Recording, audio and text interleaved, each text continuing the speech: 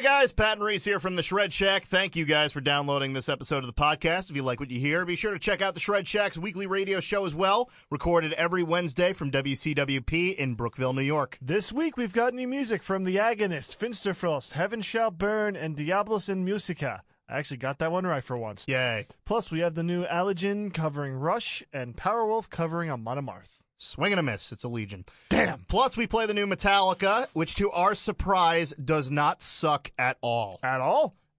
At all. I'll be damned. And be sure to give us a like on Facebook.com/The Shred Shack to follow what we're up to and give this podcast a positive rating so we can keep putting out the best in nerdy heavy metal banter just for you guys. Thanks again and welcome to the Shred Shack. Also, it's Finsterforst. I like Finsterfrost. Good for you. You know what I don't hate? I don't hate vests.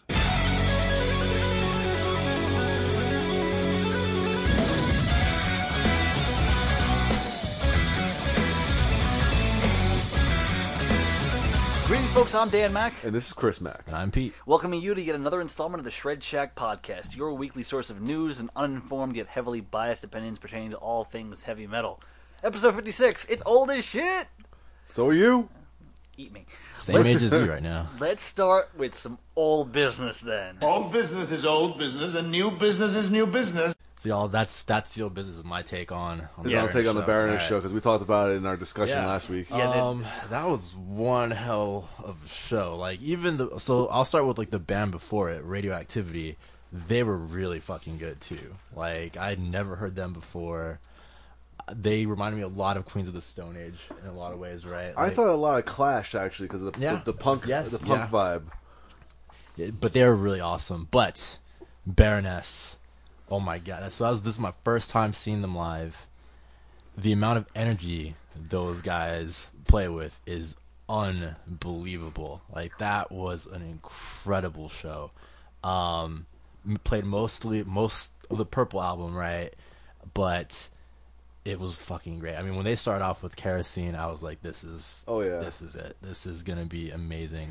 Sound it was a Paper Tiger. Sound was really good. With the taking pictures of like the set list, like guys, check it out. No, yeah, that's the other thing too. Is like I was all set to like I'm gonna get some pictures, and then I was like, no, I'm too into this fucking show. I got two really solid pictures, and I was like, you know what, I'm just gonna enjoy this. So I'm kind of glad I didn't bring my camera or anything like that because. Yeah, I was into it for sure. I was up there with all the rest of the. I wouldn't consider myself a super fan, but there were other super fans up there. Yeah, I was gonna say, tell us about that super fan. Oh no! It was just some weirdo like coming onto the bassist or something. I don't know what it was. Well, the bassist was rocking the shirtless look the entire show. So yeah. He was, eventually, they all were. The thing is, the bassist had that amazing 70s porn stash rocking pretty hard. So yeah, that was rocking. Got to meet him after the show. He's actually a really cool guy. Yeah. But yeah, it was weird, like just some guy up there like yelling, like I don't know. He kept calling everybody homie, and he was like I don't know. I shouldn't probably say anything because who knows, but he was just like the palest looking ginger I've ever seen. He had no business. You didn't tell us that part of the story. It's really sad. He had no business saying pretty much anything that he was saying. So anytime you saw like the bassist give like because it happened a couple of times. Anytime you saw the bassist give a weird look to the crowd, it was him. So yeah, but that's awesome. But besides that, it was an incredible show. Really, really enjoyed it. Okay. You could also go back to last week's episode and listen to what Chris and to a far lesser extent what I had to say about the show, because I didn't have to say anything about it because I was just sitting in the back watching the show going, "This is good." Wow. I mean, well, the thing is, before the show, he's never listened to the Purple album. He bought it there, so now he has it, but he didn't really know anything about the band, so he was just kind of there to kind of be there. Yeah, and it was a good show. Yeah. So it's just I'm not gonna be the super fan up front, and be like, "I want to have your baby." homie. Homie. What you got, homie? That's what he kept fucking saying. Oh my god. Oh my god. Super fan, you disgust us. Anyway, let's move on to some new business. And this is new business, and we do not discuss new business until next quarter. And with new business, we talk about new album releases. And this is September 30th that we're talking about, up to September 30th, which is going to be the start of a monumental fall. Man, there's a lot of red on this script here. When is there not a lot of red? You've got red on you. There's red in the ledger. Chris, you can start. Okay, well, the first one I listened to this week was the new one from The Agonist. The album's called 5.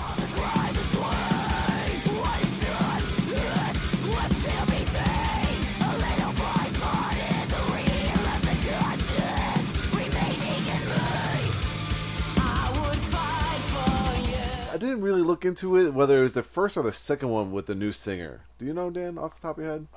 No, I have no idea. The new singer, I feel Vicky... like it's been long enough since they changed Yeah. singers. I think it might be their the second second, one. yeah. I want to say it's their second one. I actually like her a little bit better in this band than Alyssa. I like Alyssa's growling.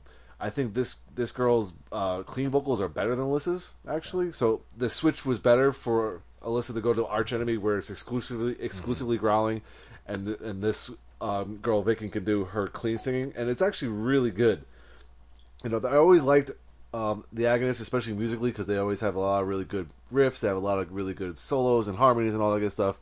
But I think they kind of like really hit their stride now with the new singer, and not taking nothing away from Alyssa, but I think for this band, this singer is better suited for them.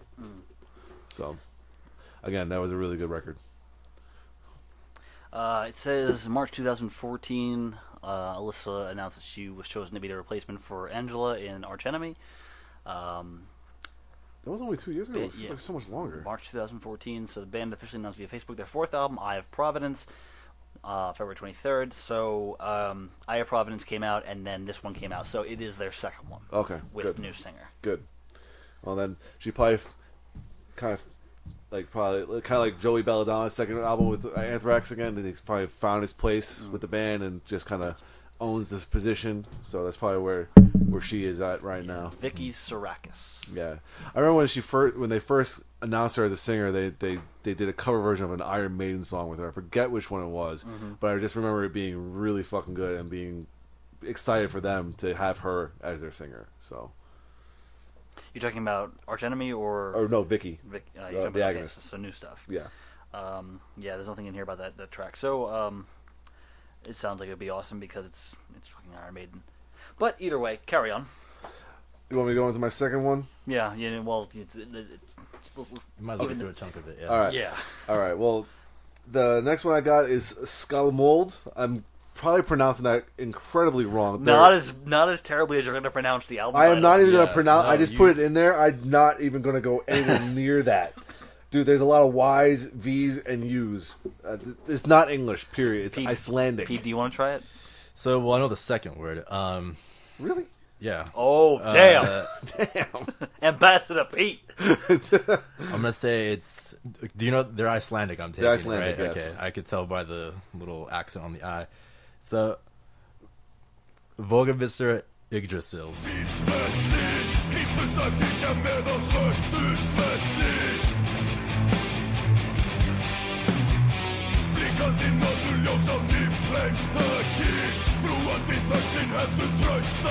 Yggdrasil is the world tree in Nordic. Oh, okay. Well, pretty much this is like the Icelandic version of Viking metal. Yeah. Yeah, and it's super fucking good. I was so stoked to listen to this because, I was still coming down from the Amon Amarth and Grand Magus records from this past year. That's some kind of, fist in the air, pumping fucking like death metal and Viking shit was definitely called for, and this one filled that void incredibly well. Can't understand a word they're fucking saying because it's all in Icelandic, as far as I can tell. But it's so fucking good. I don't even care what the fuck they're saying. It's great. It's. I highly recommend this to anybody who's a fan of, like I said, Amon Amarth, Grand Magus, or any of that Norse mythology, Viking metal stuff. It's just great. I did listen to a track of this because again I go through new releases, listen to a track and see what I warrants a follow-up, and this one was definitely on there. And then I saw that we had the album from Skateboard. I was like, oh, man, definitely going to go back and listen to this. Yeah. And then I saw that you covered it, so I was like, okay, I'm going to put this in the back burner for a while. Well, it's like I said, it's really good. And then like the last track, I think it's the last track. It's like 9 minutes long. They add a little bit of orchestral sections to it, so it's a little bit more epic sounding. So it's just the way to really close out the record as a whole. It's a really good fucking record. I'll probably have more details for it later. Now, just a quick question before you carry on: is the album actually written in all caps like that? I think I copied and pasted from a Facebook post. I just want to make sure. Yeah. Just to yell the name of it. Well, it's Viking metal, so I'm sure they're yelling at something. Or at least holding up an axe or something. Yeah. One of the guitars actually just celebrated his 40th birthday, apparently. Nice. All right, Chris, do one more, and then Pete, you get one of yours. Go on. All right, the next one is kind of just like it's like a hard rock record, kind of very generic. It's Brant Bjork. I was born in the heat of Southern California. About 5 country miles from the hot December dew. Tower of the Devil. Is that how you put it? Tower of the Tower of the Devil? Yeah. Again, pretty basic hard rock album. I really don't have much to say about it because I listened to it once. It didn't really grab my attention that much, and it was just very passive. You know, I've heard the name a lot. I don't know from where. I'm not sure if he's like been a solo artist for a long time or he's been involved in something else. So that's why I was kind of interested in checking it out. But like I said, just nothing that grabbed me by the balls and said, "Listen." So. I think my favorite thing is that you're covering this right after talking about an Icelandic band. You're covering Bjork. Right after covering an Icelandic band. Jokes for days. All right, Pete, you got Not two. very You said. good though. Cool. All right, so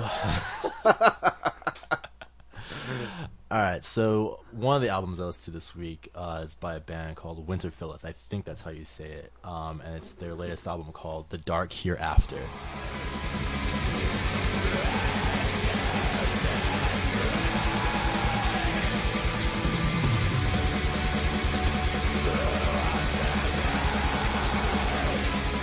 So Winter Philith is actually an English band. They call themselves a heritage band because they focus a lot on sort of British history, especially like ancient British history in their music. But they're very much a black metal band, or at least that's what they've traditionally been. Their last two albums, the album before this one is called The Divination of Antiquity.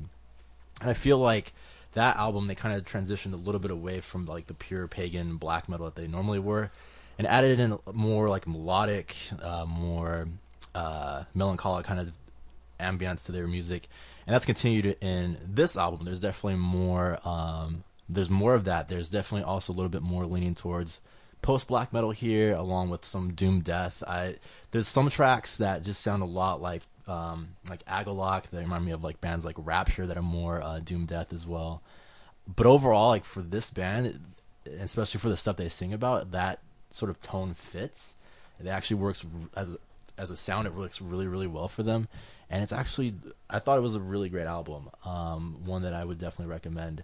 So yeah, really enjoyed it. All right, Chris, what's next? Oh, going back to me, huh? All right.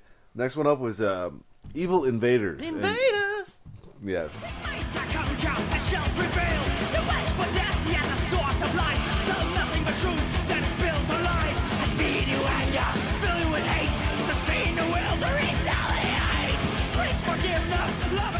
With their EP, In for the Kill, this was awesome. This was a full-on thrash attack. All in your face, and it sounded so much like 1980s thrash, even down to the vocals, because it sounded like he was in that echo chamber, and he had that high-pitched old school Hetfield from like Kill 'Em All era sound. This was a great fucking record. It's 2 new songs, 2 live tracks, and it's awesome. It's so fucking good. It's old school thrash, it's in your face, and I can't even say enough about it. I just wish it was longer. I wish it was a whole album of this instead of just, like I said, 2 new songs and then 2 live tracks. Again, next one up is Epica, The Holographic Principle.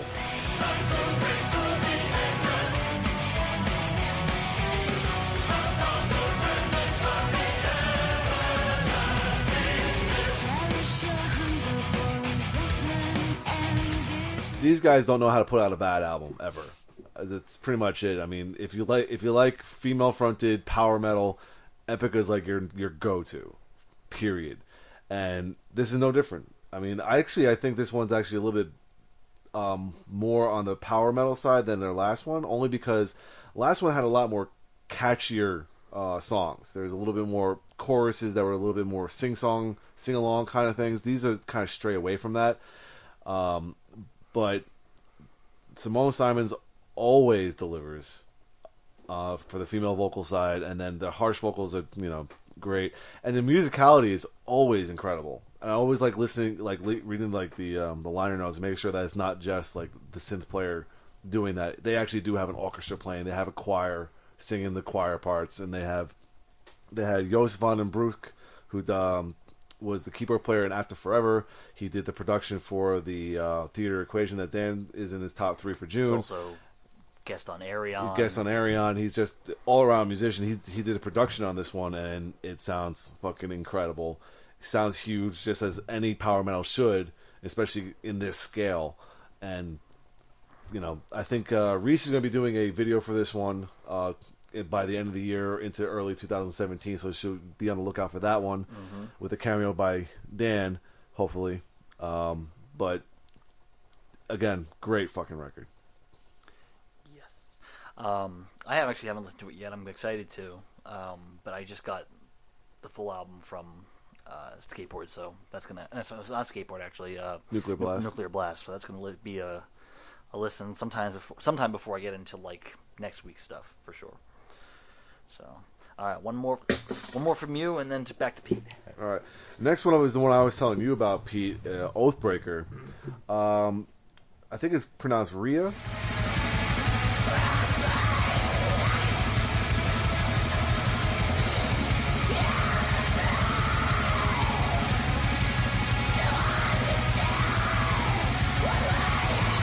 Is a great fucking record. I was telling you before, it kind of reminds me of Mjolnir, but it's not a one-woman project. It's a woman singer with a band behind her, but it's pretty much black metal. There's a lot of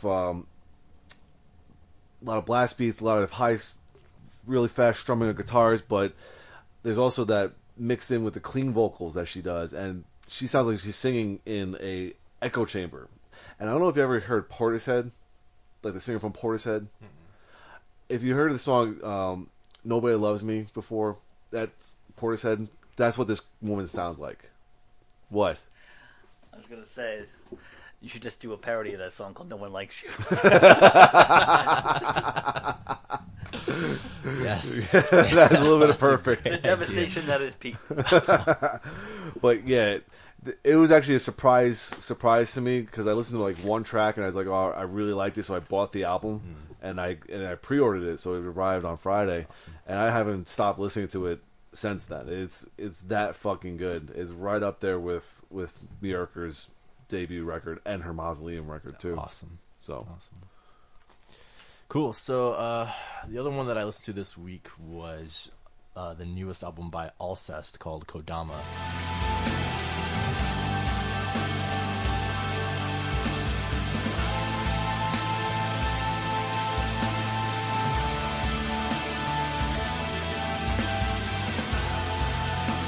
And I feel like I might need to revisit this one next week again, because it just came out. The thing about Alcest albums is that you do have to listen to them quite a bit to really get that. I don't know. I guess to really get a true understanding of that album. Right now, though, my first impression of it is it's a good album for sure, but I'm not as impressed as I thought I would be. I guess I expected a lot more. There was a lot of hype surrounding this album. Especially the title track, Kodama, is just, I feel like it's like a really, just not that good of a song. Like the vocals, and it's just because the vocals on it are really, I feel, weak, which is like uncharacteristic of Neige, who's the frontman for that band. And, but I don't know, I honestly may change my mind over a week's time. But that's like my initial gut reaction. I've only listened to it a couple of times right now. So yeah, don't set that in stone. I won't say that. It's not my final review for sure. For but- this week, we are not tagging them in this post. no. Let's wait until one more week and then. When we go back next week and we come back into old business, we'll revisit Alcest.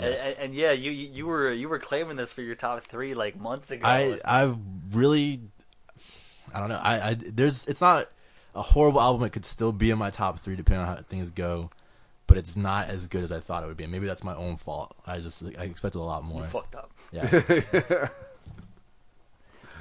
All right, Chris, cap off your last 2, I believe. Well, I have one more in red here, and then we go back and listen and talk about the one that we all, like you and I, listen to. Yeah, you know what my answer is going to be for that one. Okay. Anyway, I listened to Decivilize. It's another one we got from Skateboard Marketing this week. It's their self-titled record. I think it's their debut. Feeling attention, wrapping around you. Take hold of everything. Anger, release the anger. Don't let it blind you. Your dream is surfacing. Nothing, I said it, nothing.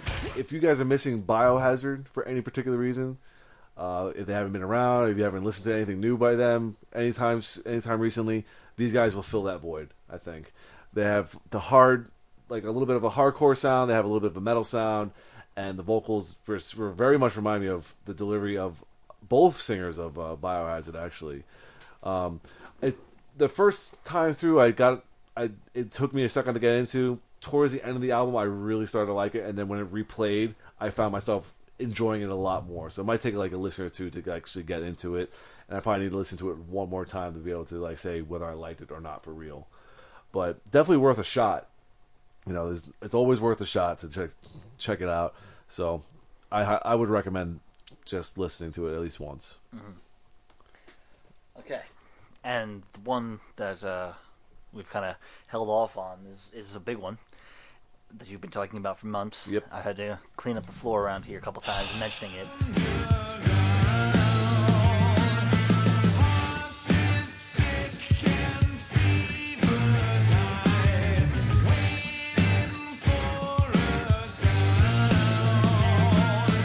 And Pete's still waiting for. It's the new Opeth album that Pete absolutely adores so much that he won't listen to it. Well, look, let me just, before you all get into it, let me explain like why I have to abstain from this discussion. And then afterward, put on the earmuffs. We're gonna talk about the album.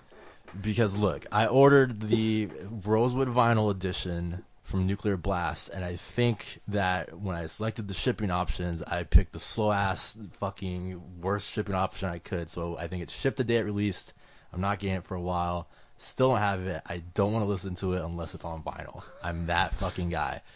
I make no apologies. The fact of the matter is, though, I think for this particular record and the way it sounds, it deserves that kind of listening. Yeah, like because it sounds like a progressive rock album from the 1970s that you can only listen to on vinyl. I was gonna say, what sucks for you though is that there was not a dank basement in your apartment building to go into. just go into the utility shed. I don't even care. Seriously. No, he's just gonna go into his bathroom, close it, like towel the doors, turn on the hot water, get a little steam going on, and dank as shit. Smoke a doob. I feel like that would dank fuck as up fuck. my record player somehow. But, I don't know. But in all actuality, because, like I said, this Opeth is no longer a death metal band. Anybody who has been holding out hope for them to go back to their growling can just give up the ghost on this one for fucking sure. They have made the full transition into a progressive rock band, and if you don't like it, you can go fuck yourself because it is awesome. A reading from the Book of Pete. That's full on, dude, full on. Because if you haven't been expecting this transition since after Watershed, then you are just naive and you haven't been paying attention to this band. He was a fool. Yeah, I mean, it's not like the growl memes are going to go away, but yeah, you're absolutely right. I mean, the thing is, even Mikael Åkerfeldt himself has said, if you're waiting for the growls to come back, don't hold your breath. They are doing what they want to do. They want to play progressive rock, and they're doing it fucking incredibly well. It's just get over it, guys, for real. It's so good. You're missing out on something really awesome by being a little whiny bitch. Hang on, wait a second. I got something for this. Man, Hang on, I got something for I this. feel like you wrote that out. I didn't know. Yes. But Dan, you listened to it, and you haven't been following Opeth as closely as I have for the last couple of years. So, what was your take on it? It's good. God damn it! Man, Dan, like I don't know how the fuck you can't listen to Opeth. No, I listened to it, and again, I haven't kept up. Like you said, I haven't kept up with them lately. Last album I actually fully listened to from them was Ghost Reveries. Oh damn! Wow. You're 4 albums back. Yeah. Dude. Yeah. I mean that's And a pretty the good one album. that's the last one that I actually paid full on attention to. That's when we saw them live and everything. Yeah. But I knew that they were straying far away from the death metal roots, and I was never all that attached to death metal roots. So their sound now is fucking awesome. I like it. So I'm not displeased in any way about the change in sound. I listened to it and was just kind of sitting here grooving away. I think though, like the thing about Opeth and their death metal roots is that even in the early stuff, there was still always hints of this coming. You know what I mean? Like the prog Because elements. they had the doom elements. Yeah. In which case they could go softer if they really wanted to in those regards. It'd be one thing if like a band like I don't know, like Cannibal Corpse became fucking prog. You know what I mean? Right. Like that would be too jarring of a They change. all come on But stage in suits. They play like fucking Sinatra too. Corpse Grinder windmill into Sinatra. yeah, I mean like that would be ridiculous. But like the Opeth though, The thing is, it's been a transition over the course of 12 fucking records. I mean, they're not going to be able to produce Blackwater Park every single time because then they turn into Slayer, and we all know what happened there. Fuck society. I mean, Led Zeppelin didn't write tunes everyone liked. They left that to the Bee Gees. Wow, way to steal a line from Wayne's World. Yeah, that's right. Reference to Wayne's World. Okay. But I'm sticking to my guns here. Opeth is a great fucking band. One of my favorite bands in like that I've listened to for a long time, and they can do no wrong in my eyes. It's good. Douche. Before we go on to what else we were listening to this week, there were a couple of things that came out this week that we obviously did not mention here, and it's a shame because there are some bigger titles that came out, including the new one from Lordi. I love Lordi. Yes, you do. Solo album from Solierna. I don't have the Crying Like a Bitch thing up right now, so I can't play it again. Damn it. Solo album from Phil Rudd, who I guess is not trying to kill anybody or, getting kicked out of AC/DC right now. And Suicidal Tendencies. Yeah, Suicidal Tendencies. They came out with an album, Yeah. and again, unfortunately, we did not get a chance to listen to it. And But- there is another band that came out with an album this week that I will be mentioning as my social media highlight. Yes. So. But aside from that, some reissues came out. Six came out with a reissue. The new Temple of the Dog reissue came out this week. Yep. So a lot. Like I said, this is the start of a pretty damn crazy fall. And I already started looking at the list for next week, and I'm pretty excited about that I was too. going to say, because next week got Meshuggah. Stop giving away the spoilers. What else you listened to this week? All right, motherfucker. I went back and listened to some Dillinger Escape Plan, the last record. One of Us is the Killer, because they got their new album coming out in, I think it's November or end of October. I forget which one it is. It's coming out soon. To kind of get hyped up for Epica, I listened to The Quantum Enigma, which was the last record before Holographic Principle. From the Pat Gessner Box of Fun, Benediction, Killing Music. Baroness Purple, still can't get enough of that fucking record. Because we mentioned it last week, because it went gold, I listened to Slipknot 5, The Great Chapter. Poison Black, Lust Stained Despair. Yeah. Slayer, Seasons in the Abyss. nice. That's That was. love that album. I think the funny thing is, I was listening to that on the way to the gym on Wednesday to train you, and I know every single song that fucking record is like. My God, that was so fucking good. It really is. That was like one of the 3 albums that you had from them for so long. Yeah, I got that one early on. It was that. Divine Intervention, and I think Diablos and Musica I got early too. Yeah, And then I went and got everything else. Yeah. Continuing on, I listened to God Forbid, For Constitution of Treason, which was the first God Forbid album I had. I love that record, especially the opening track. I just love that record. Operation Mindcrime by Queensryche. I just love that record. It's so good. It is a great record. Yeah, and Jeff Tate has done nothing since. Trivium Shogun, randomly, and I think it's going back and listening to it. I recognize all the songs. It's like I haven't listened to this in forever. I didn't think I gave it that much of attention the first time around, but I actually knew all of it. Enslaved Rune, Nice. which is another one from the Pat Gessner Box of Fun. I think they're coming out with one, right? Like, or they may have already released. I think they released one last year. Or maybe it's a reissue that they're coming out with. Yeah, something like that. Oh, I think it is. I think it's like a 25th, Yeah. 25th anniversary one or something like that.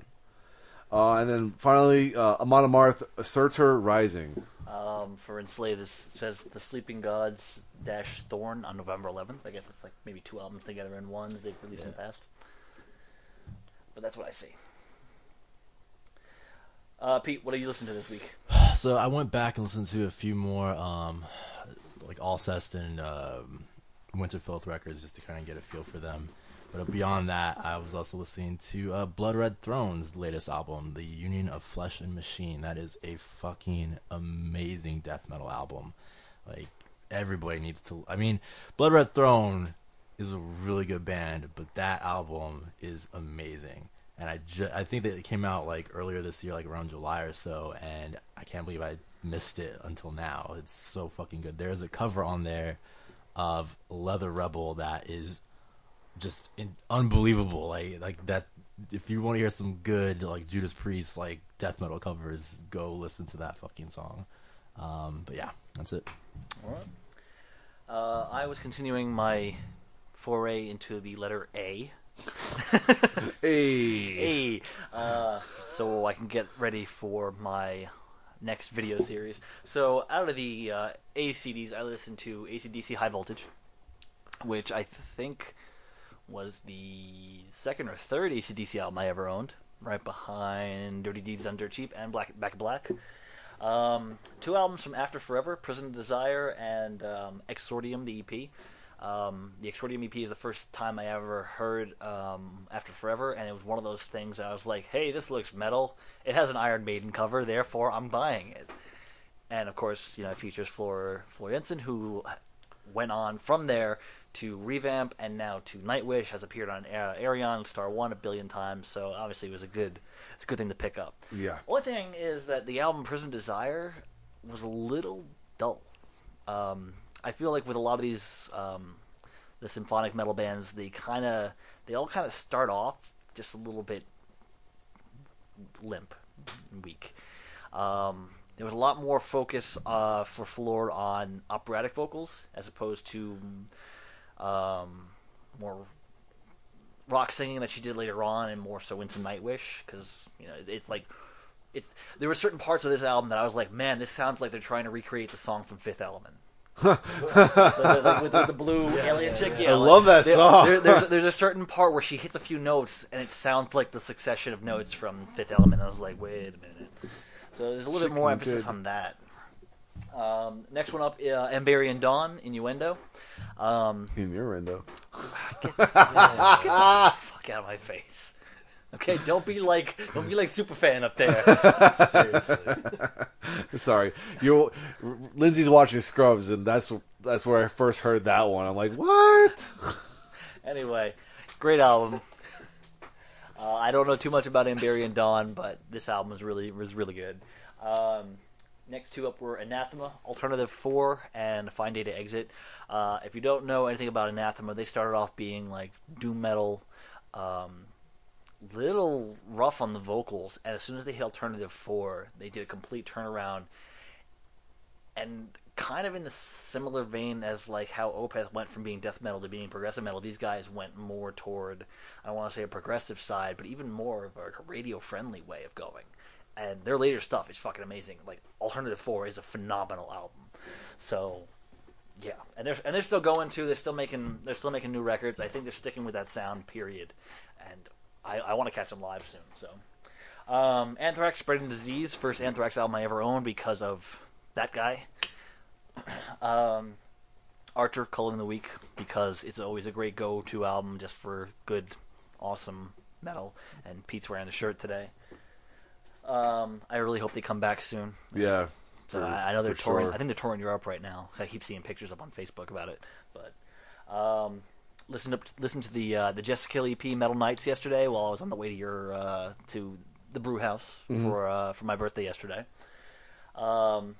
Listened to NWA Straight Outta Compton. Random pick of the week. Because I woke up one morning, I was like, I am pissed off. I need someone that's going to be pissed off more than me. Listened to the Zapata Fuzi album, which I mentioned weeks ago. I had finally picked up. It's Finnish band covering all sorts of Black Sabbath stuff. And on this one in particular, they cover Dio-era Black Sabbath with Marco Hietala as their singer. I don't have to say it's amazing. It's amazing. Marco's involved. Marco's involved. It's gonna be awesome. Soundtrack to Bill and Ted's Excellent Adventure because man, if you want some fucking late '80s cheese, that is just dishing it out, making it rain. And if you want some early '90s cheese, the next soundtrack I listen to is the fucking Wayne's World soundtrack. What's with the soundtrack listening? I randomly. Actually, big deal this week. I finally got my entire CD collection backed up, renamed, on the drive, artwork and everything, and on the iPod. So this is the first time in a long time that I've had soundtracks on my iPod. So I was like, what do I got here? Oh, yeah. So those two came up, as well as the next one, which is the soundtrack to the episode of Batman Brave and the Bold, Mayhem the Music Meister, which is Neil Patrick Harris, basically being a villain. And it just if you have Netflix, if it's still up there, just go watch that episode. It's fucking fun. It's like what I always find funny is that when people talk about the most random Batman villains, the ones that are so out of the blue that no one remembers, that show covered it. They're like, we're just so cheesy, we're just going to throw out every random shit. Like this guy who was in one episode or one comic book and he did the dumbest thing possible, throw him in. Fuck it. Yeah. And they did that for 3 seasons. So, yeah, that show's a lot of fun. And fucking Diedrich Bader being Batman is fucking hysterical. But that's it. It's been a lot of random stuff this week as I finished setting up my new office in here. My new office was my old office, but like slightly cleaner. I said slightly. Fuck you. You saw a look at my face, didn't you? I have a stylus. I will throw this at you like a fucking dart. You break that shit. In the meantime, let's go on to some Metallica news because Metallica is lighting it up as of late. So here we go. We're gonna do 2 things of news and then we'll talk about something else here. Metallica will open the doors of the Royal Arena in Copenhagen, Denmark, with 2 very special performances on February 3rd and February 5th of 2017. As of right now, these shows are Metallica's only scheduled European appearances of 2017 until the fall at the earliest. Because remember, Lars talked about that whole North American thing. Penetrating North America. I danced around the world. Word, you said it. All right. You don't dance around that penetration. Next up, Metallica's forthcoming new album, Hardwired to Self-Destruct, will feature a tribute to Lemmy. The song, Murder One, pays tribute to the legend who passed away late last year, as we all know. The title itself comes from Kilmister's name for his beloved bass head, with the song adapting many of Motorhead's song titles into the lyrics. It's going to be one of those songs. Like, what was that one by Megadeth? Victory. In the song Victory, I'm pretty sure he just pretty much names every single Megadeth song leading up to that album. In alphabetical order? Not necessarily, but, you know, it's... Alright, but last but not least in Metallica news this week, Metallica released a video for their new song, Moth into Flame. Thoughts and reactions?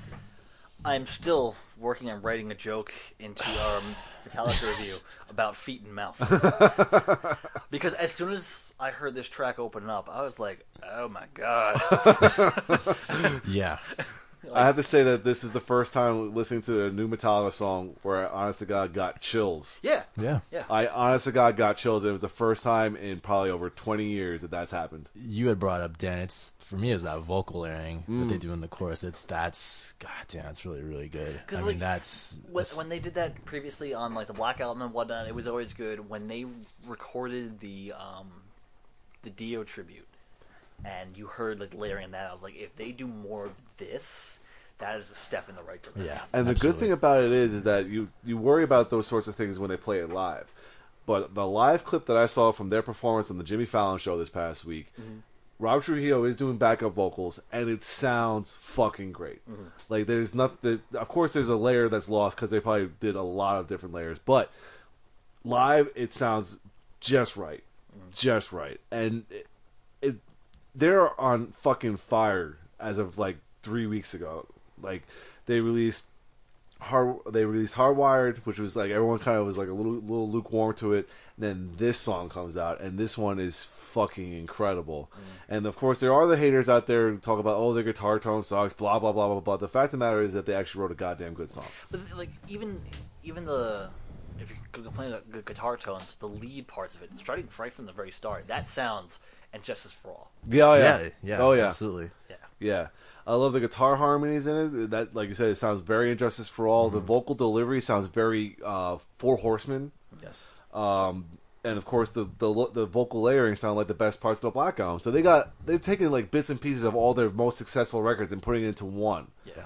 And it's like Dan says, if the rest of the album, the double album, is anything like Moth into Flame, it's going to be incredible. With that one, well, the thing is, if you think Hardwired would probably fit in with everything else. Yeah. In context, it probably fit in a little bit better. I think you just have to expect that, given it's a double album, that more than likely we're going to get, a little bit of Hardwired kind of stuff, but there's going to be several gems like Moth to Flame. I mean, I think we're going to be pretty good here. With Hardwired being the way that it was, and I made all my gripes about it weeks ago. The upside to it was that it was a shorter track, because I felt like, with a lot of their later stuff, Saint Anger and into Death Magnetic, they had a lot of longer songs that went nowhere, whereas Moth into Flame being a 6+ minute track does not sound like there's fluff to it. Yeah. Everything sounds like it has a purpose, a lead up, and it's not like you're just sitting there going, okay, like, get into the next part and finish this fucking song, please. It's like, no, it goes, verse, chorus, verse, solo, long part. It works. Yep. And I don't think there's been like a Metallica song that's really been like that for a good while. Yeah. So it's definitely pleasing, and like I said, from the first second of it, I was like, this is cool. like I said, it's the first time I've been like legitimately really excited for something that they've been putting out. Yeah. And you had mentioned the trolls, Chris. I mean, there was definitely quite a few when Hardwired came out, but I would say that on this one, judging by the online reaction, it's not. I was going to say even the trolls are Yeah. positive. I mean, Absolutely. like, this is a good song, or like the sound sucks, but it's a good song. Yeah. Or like The way, like, as soon as I listened to the track and after I mentioned it to you guys, I posted a tweet that said, like, holy crap, Moth into Flame is a good song. Not compared to Saint Anger, it's good, but genuinely good, because. Yeah, so like I'm excited. Again, I want to hear what the rest of it's going to be. I'm hoping it's not going to be like the whole album's going to end up being 50-50. Like, we're going to have like half of it be like Hardwired and the other half be like this. I'm hoping a lot more gems than there are. Well, I think if when we looked at the track listing, like the two CDs, there's only a handful of tracks on each CD, which kind of tends me to believe that there might be more along the lines of Moth into Flame, because they're going to probably be a little bit longer. Yeah. So it'll probably be a little bit more on that Injustice for All progressive side, hopefully. Which, I as much as the band may dislike that album, that is a good track to take right now. Yeah. So it most certainly is. It seems to be a very popular trend right now. I don't want to even say the word trend, but prog seems to be a buzzword right now, because even Mastodon a couple weeks back said that their next album is going to be more proggy. Opeth is a prog band. Prog is out there now. Everyone seems to be trying to do something that's progressive. They want to do something that's different. So I think, Metallica being the people who kind of jump on bandwagons, this might be the one that they need to jump on. And it's weird because, prog as a genre, I mean, it's not easy to do. No. So I can't see it as being like you said, like a trend or like just something, flavor of the month kind of deal. Like, you got to be really committed to going that route. And I think people are just trying to like show musicianship again. Yeah. I think that's what it is, because a lot of stuff that's out there that's popular right now is not very technical. It's not very, and we're talking about all music, not just metal. We're talking about music as a whole. Pop has never been of a musical sense. But I think people are just trying to set themselves apart, and the way to do that is to be great musicians. What do you guys think of the video? I liked their stripped down videos this time around. I mean, Hardwire was just them in a strobe light. This one's them with some old incandescent bulbs and and moths. I thought that was pretty cool. It kind of reminded me of their encore set from their Cunning Stunts DVD. I haven't seen it yet. So. The Cunning Stunts DVD is right before Reload came out because they played Fuel as a new song that wasn't released yet. Mm-hmm. What happens is at the end of the show, they have a big explosion, like, the amps go out, they lose power, quote unquote, and they come back out with a bunch of combo amps and incandescent bulbs, and they play in the middle of the stage. Mm-hmm. That's what that kind of reminded me of. And I just like that whole stripped down vibe of it, Kind of like a situation where like the Wyatt family would come out, and if you don't watch wrestling, but they're basically like a really creepy group of dudes who like just come out of the darkness, beat people up and stuff. So it seems like a Wyatt thing. Too many camera angles on Lars's face, though. I'll say that. That's the only How many times can you get the mean mug in a? The best thing about the video and the song itself is it sounds and it looks like the band is having fun again. Yeah. It's not like they're trying. It's like they're actually just going out there to have fun. Yeah. I did have the same complaint as far as sound goes with the drums being a little bit too loud, but the rest of the album was good enough that I was like, I don't give a fuck. So I think we're all kind of stoked, and we're going to see what November brings for Metallica. We are actually a month and a half away from that, I believe, right? No, I think it's November 18th. Yeah, so a month and a half. Month and a half. So we're all excited for that. You can expect a review for that from our side of things, at least. At the very least. At least the three of us, possibly including Pat and Reese, if they have the time available to do it. Because they are actually also going to be busy into November and December themselves. I was actually going to suggest we should all, like the three of us, should get together and listen to that, like, together, like as a listening party. I like that on vinyl. On vinyl. But yeah, no, that's actually a cool idea because considering that we're talking about potentially doing Fridays going forward, release days, so that may be a thing. We may have to do a live reaction thing. We all live tweet it as we listen to it. An unboxing video. Yeah, because I pre-ordered the 3 CD version. I'm sure you'll get the vinyl, and you'll get the cassettes. Yeah, I'll get the cassettes. We'll get all mediums covered. Let's all play them all at once. Excuse me, sir. Where can I buy the 8-track version of this album? Where's the Laserdisc section of your store? Do you have it in mono? It only sounds good in one ear. I bet you there are people that go and looking for laser discs like at half-price books. They do have a considerable collection of laser discs there. Fucking hell. That's probably the only amount that exists in the world, because who gives a fuck? Same thing with DVD audio. Oh my god, I have one DVD audio thing that I got for free, and that was Insane Clown Posse's album. Where is your DVD audio section? Where's your super audio section? Does it come as 7.1? No, the latest single. Do you have it in a 45?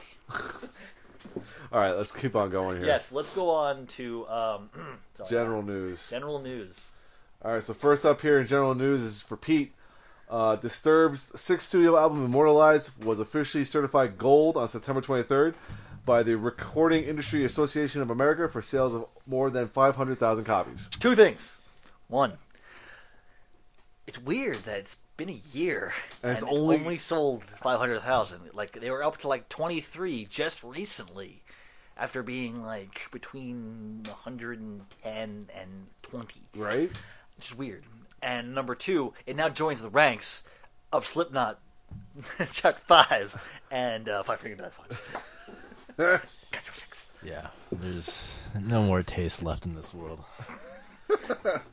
Speaking of that whole, music sucks nowadays kind of thing.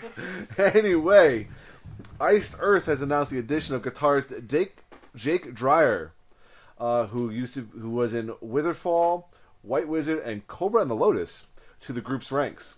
He joins the band as a replacement for Troy Steele, who announced his departure from Iced Earth in August due to family responsibilities.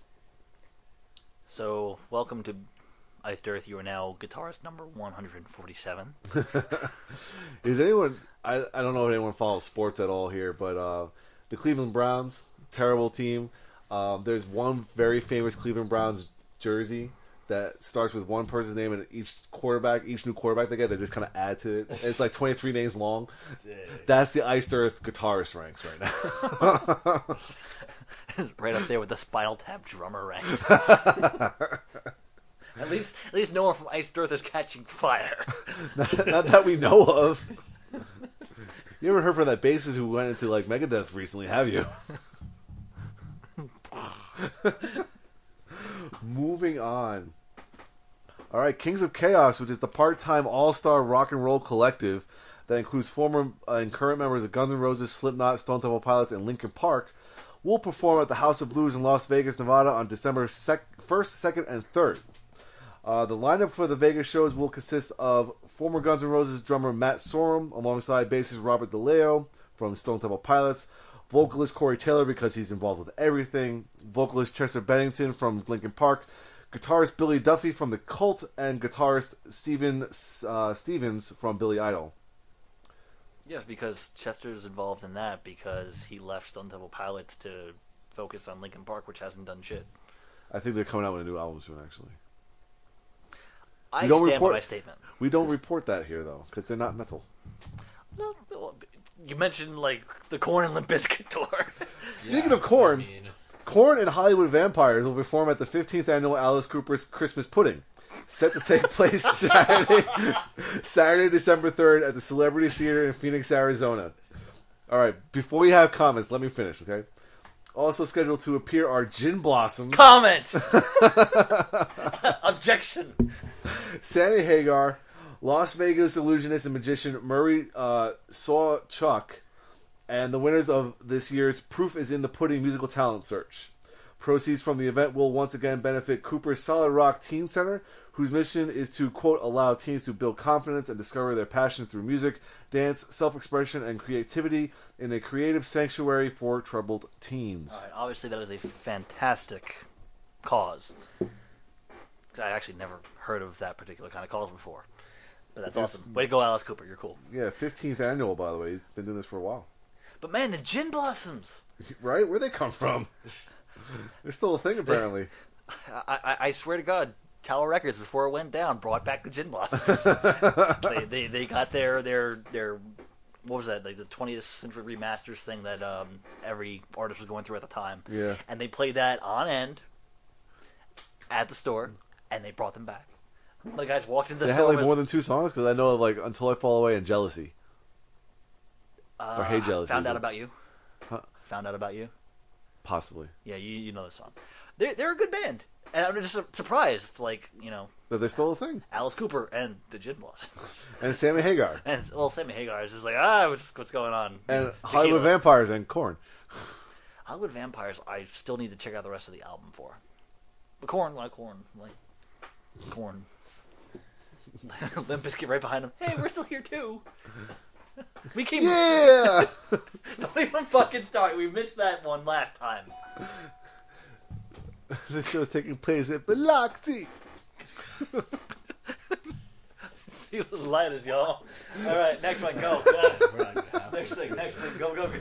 All right, Cellar Darling, the new band featuring former Elvady members Anna Murphy, Merlin Sutter, and Ivo Hensi. Evo, whatever, has released its first single, Challenge. This marks the very first release from the trio after their highly publicized departure from Elvady earlier this year. A second track was written and recorded during the same session, called Fire, Wind, and Earth, and was also made available. Cellar Darling has confirmed a first show with Annika van Giersbergen. Her band, The Gentle Storm. It's her band now? I guess so. That's what seems to be the case. Like, Arian will create a project to do the one album, and he's like, I'm going to back out slowly. I'm washing my hands of it.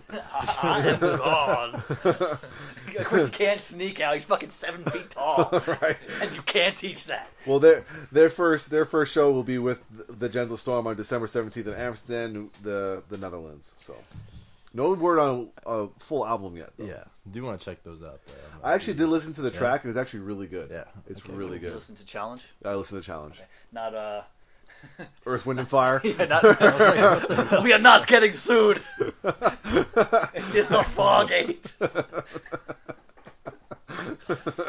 I think my favorite thing, though, that in seeing that is that the drummer, his name is legitimately Merlin. That is amazing. His parents are just like, we're gonna get this guy Merlin, motherfucking wizard. You're a wizard, Harry. I mean Merlin. God damn it! All right, next. Steve Vai is among the inductees for this year's class of the Long Island Music Hall of Fame.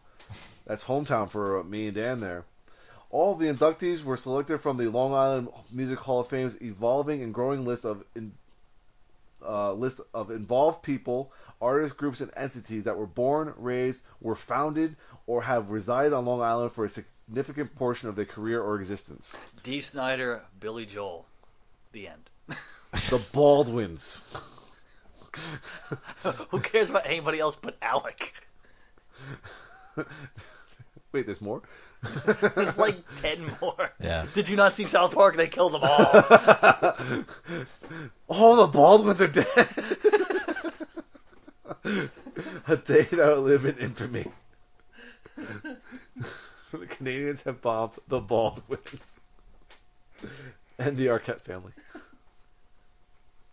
You know what's funny is that Rachel and I recently rewatched South Park, the movie, for like the first time in like 10 years. It is still as brilliant today as it is ever. It's so amazing. Yeah, a lot of their stuff is fairly timeless. Okay.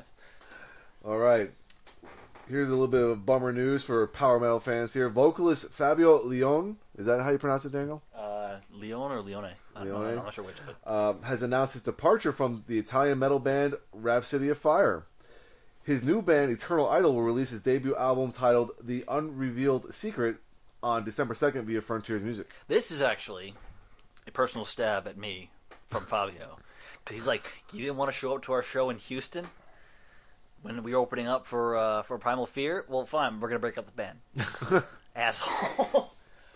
I did point out to you guys, though, that the band that signs the letter, the one that says Rhapsody of Fire, I'm pretty sure we're being trolled. The band is not breaking.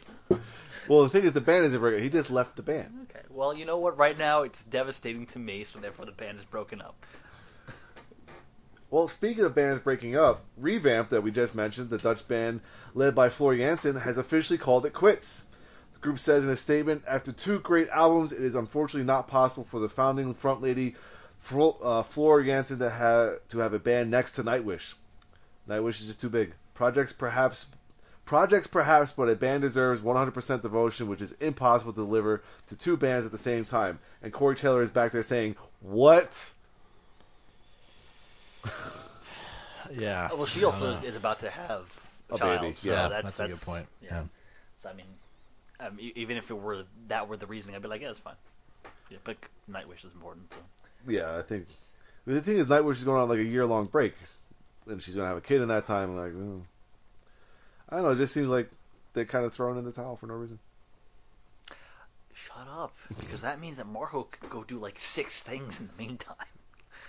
There could be a new Northern Kings album. There could be a new Tarot album. There could be a new Zapata Fuzzy album. There could be, I can go on.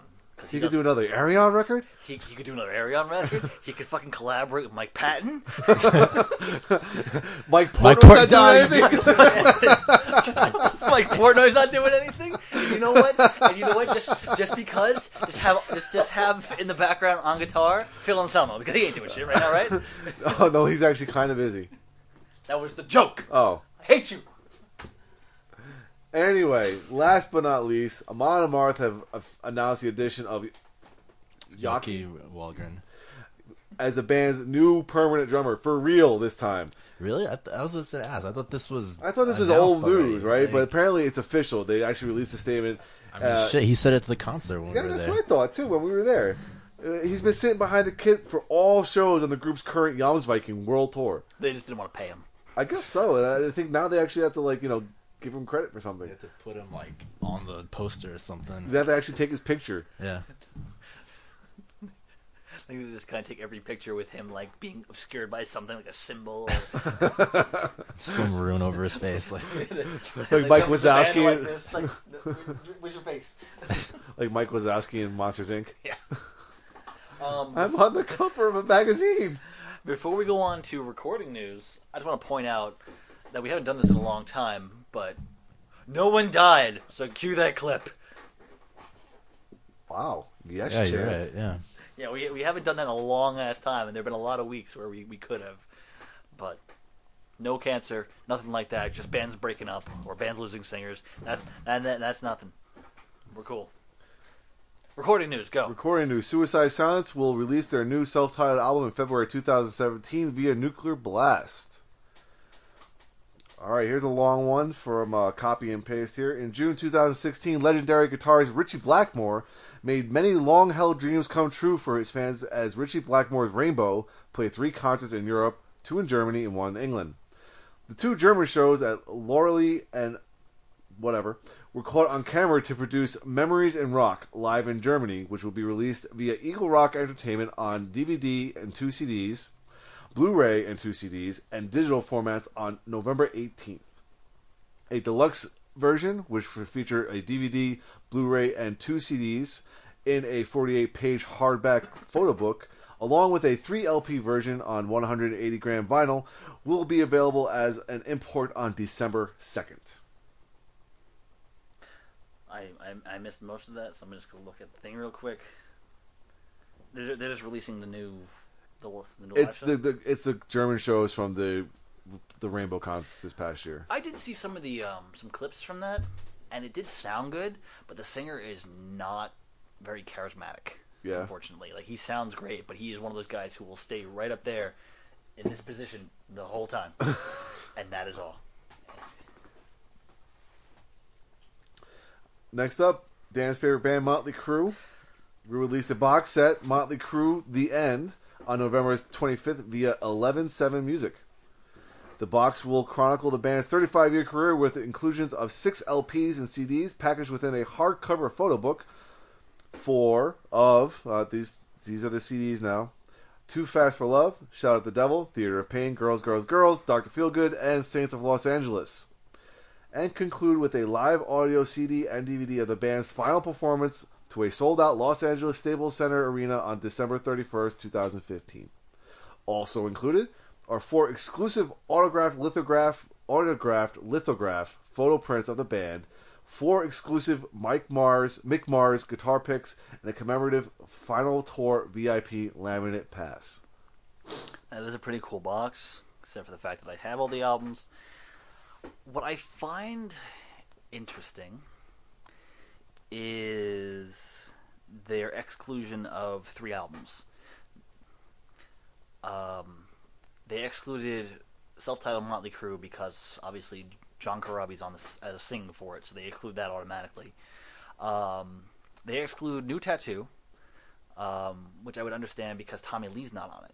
American Swine. Yeah, but Generation Swine. Generation Swine has the original lineup, but they do not include it here. That's a little odd. I don't get it. The classic stuff, Dan. The classic stuff. Who calls Saints of Los Angeles classic? It's a great album. But it's their last one. It's the box that's called The End. Okay, first of all, The End came like somewhere in the 80s. If you ask the right person. I just find it strange that like they're including everything like that and this not Generation Swine. Yeah, it's just strange. Which is again not a bad album. Why wouldn't you include it? It's got all the members. Whatever. Because fuck Dan, that's why. Yeah, because fuck Dan, right? Fuck Dan. If you don't like it, Dan, you can go fuck yourself. Seriously. Book of Pete, chapter 316. Pete 316 just says go fuck yourself. New T-shirt right there. and then Pete 417 says no one likes you. Oh, you beat me to it. All right, Gravedigger have set "Healed by Metal" as the title of their new album due on January 13th, 2017 via Napalm. That is a single greatest thing I've heard this week. Healed by metal. Metal. All right, next section is going to be our new section, continuing from last week, where we do crowdfunding tracker. Still haven't checked out anybody else except for the one that I talked about last week, which is Sound of Thunder. Unfortunately, their total has not gone up by very much. They actually have, as of today, recording this on Sunday, October 2nd, there are 7 days to go. We said last week they are still well into having funded the album. They were going for their stretch goal of having enough to get the animated music video going. Still 10,000 off from that, unfortunately, it seems. So, long ways off. But again, new album's being made. I just put in my money for it today. So I'm going to get a copy of the album when it comes out. And as I mentioned last week, it is a covers album. I'm going to go through some of the tracks just because we're still pretty stoked about some of them. Because I forgot most of them yesterday when we were talking about it. But looking at it today, I was like, yeah. Tracks like Gypsy, Merciful Fate, Pleasure Slave from Manowar, Stinkfist by Tool, which I did send you guys a track of that earlier this week. National Acrobat, Black Sabbath, Yes. which Pat said was amazing. Yeah. Is that Last in Line by Dio, Ghost by Dan Fogelberg, Space Truck and Deep Purple, Trashed by Black Sabbath, which, if I'm not mistaken, that's from Born Again. That's Ian Gillan era. That sounds like Deep Cut. Yeah, that's like who the fuck is that? That's like even beyond Tony Martin era. It's like what? There's a level of obscurity that's like even beyond like, excuse me, sir. I believe you're disregarding this era of Black Sabbath. Because even Tony Iommi's like, did we have that era? I made that up? That must have been high as shit. Well, shit. Better go back and relearn those songs. Motherfuckers probably forgotten more songs than we've ever learned in our entire lives. Of course. But yes, definitely still go on to Kickstarter and check out Sound of Thunder's Kickstarter for their new covers album. Contribute to it. You contribute as little as $3 for, I believe, a sampler of the album. Next one up, I think, is $8. You can get a full digital version of the album.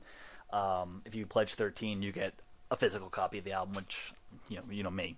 And then there's a couple things extra going to higher numbers, but you can look at that yourself. Just go on to Kickstarter and look up A Sound of Thunder. Before we go on to the next part of news, I want to say that the last time we looked at it before today, there was a promotion, because there's actually a metal section on Kickstarter, but they will promote whatever's happening at the time. And the thing right at the top of the promotion was fucking Electric Six kickstarting their new album. Oh, yes! Actually, I think it's a new live album. It was either a live album or is this some sort of special thing that wasn't like generally a studio thing. But that's awesome. But and of course the picture was just like fucking Dick Valentine's face, like. I was like, I want to contribute all the money. I love Electric Six. So that might be a thing I mentioned just because of the fact that they're awesome. They're not metal, but they are more metal than your mom. So they're and they're so much fun. And they are fun as shit. So that was your 21st birthday that we went and saw them that one time. Yeah, that was a whole 10 years ago because we're sitting here now on my 31st birthday. Yeah, there it is. All right. That was awesome. Let's go on to some festival news because we have festival news. We have festival news this week. Some of it, actually, the first one of it is actually a little bit of a bummer because the inaugural Houston Open Air Festival was unfortunately plagued by potential danger from lightning storms. Yeah, the week that it decided to rain in Texas. Yeah. Because on both September 24th and 25th, which was last weekend, fans had to be evacuated in fear that lightning would strike the festival grounds. Some lucky fans were able to catch Avenged Sevenfold at the White Oak Music Hall and Star Set at Raven Tower. Oh, a band called Star Set at Raven Tower. They made up these dates like sporadically. Avenged Sevenfold, when they knew they weren't going to play, they kind of just started calling around like local bars, found a place to play. First 1,200 people to go in there got to see them play, and as long as they had a ticket, so that was pretty cool of them. But other bands such as the Deftones were unable to play a makeup gig. At the advice of local meteorologists, a portion of the September 24th date was called off, but was able to eventually continue, allowing headlining acts like Alice in Chains and Slayer to perform. But September 25th was a different story, with fans being evacuated early on into day 2, forcing most of the performances to be canceled outright. And I have not seen anything. I think I saw a clip or like a headline about the refunds, but I did not read it, so I don't know how that's working for, people getting reimbursed for losing the show. I will say that for some of the bands that did go on, one of the places that I borrowed video from for our I Saw a Show videos, Space City shows on YouTube, they actually did full sets for Alice in Chains, The Cult, and one other band that was pretty awesome. And what did go on was pretty badass. So. And if you're also looking for something interesting featuring Alice in Chains, I saw on Blabbermouth that there is a video of their entire San Antonio show from this past week. Which I did not get to see, Samus. Yes. Next time. Gadget. Yes. Anyway, Lollapalooza Brazil, Lollapalooza Chile, and Lollapalooza Argentina return in 2017 with one of the most anticipated lineups to date, featuring headliners Metallica, The Strokes, The Weeknd, and the XX. I guess that's how they would pronounce it, or the double X. Along with the Chainsmokers, Fume, Two Door Cinema Club, Rancid, Duran Duran, the 1975, and many more. I'm kind of offended that Rancid is just considered as the afterthought there. But fucking Duran Duran. But I also recall a decade and a half, 2 decades ago, where people who were setting up Lollapalooza specifically went out of their way to try to not get Metallica because they didn't want them involved. Well, this is Lollapalooza Chile and Brazil. They know they're going to get numbers from those motherfuckers. Well, after everyone left for Jane's Addiction set, after Audio Slave beat the living buck out of everything on that day. That is for sure. They were like, "Oh man, we need somebody better." That is for sure. Last but not least, here, Atreyu are hosting, curating, and headlining the first ever Foundation Fest, a weekend of shows. Okay, whatever. Foundation Fest will be held at the Observatory of Santa Ana, California, ahead of the Christmas holidays. More information as it comes. Yeah. Atreyu. They're a thing. I have little to say about that one. Yeah. Let's go on to touring news. Which, oh my god. Very short this week. Flesh God Apocalypse, Arcona, and The Agonist will take advantage of off dates of their upcoming the North American Principal Tour with Epica. The 3 bands will be playing some dates without Epica throughout the trek. # no San Antonio dates. Let's talk about the San Antonio dates. Let's talk about some San Antonio dates, because Hammerfall and Delane have joined forces for a co-headline North American tour set for spring of 2017. They will be coming here to San Antonio on May 14th to the Alamo City Music Hall. Man, that's going to be cool. # hearts on fire, motherfucker. That's going to be awesome. Yes. So I'm excited for that. Like, 50-50 of the touring news has been very good today. Thank God there's only 2. Let's go on to some good news in heavy metal in the charts, from what I'm seeing here. Yeah, according to Billboard, Pope Star, the new EP from Ghost, sold 21,000 copies in the United States in its first week of release. The effort landed at position number 1 on both Billboard's top rock albums and hard rock album charts. Apparently, this is the first EP to ever do so, apparently. Get some.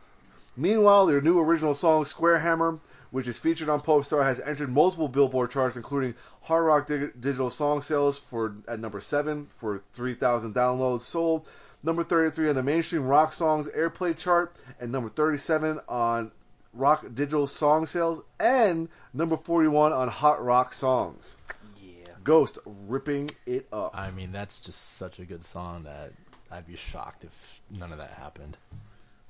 You know what I'm kind of intrigued by, though? Like, yeah, they've been on a lot of the late night stuff and everything, and they're hitting all these Billboard's marks without still having a lot of widespread acclaim.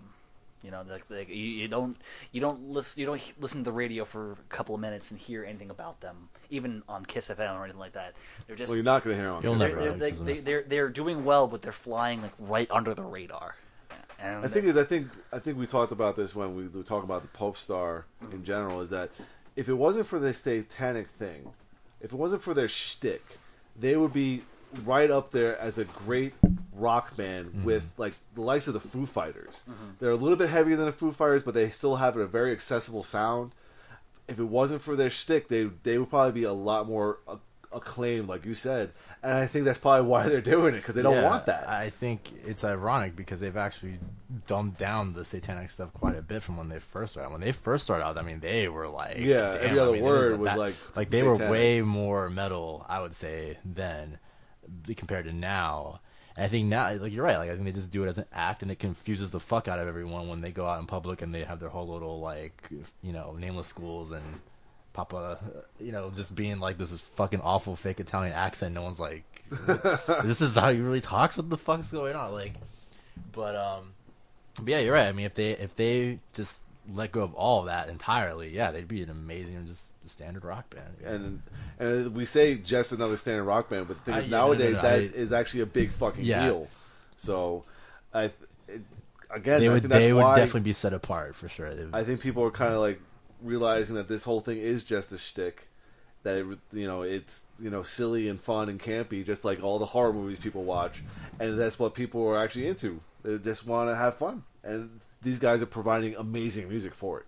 So, speaking of campy and fun horror stuff, you can check out Pat's first Halloween video, which is the top 6 worst deaths in Freddy Krueger movies. Yeah, which I watched today, and it was pretty entertaining.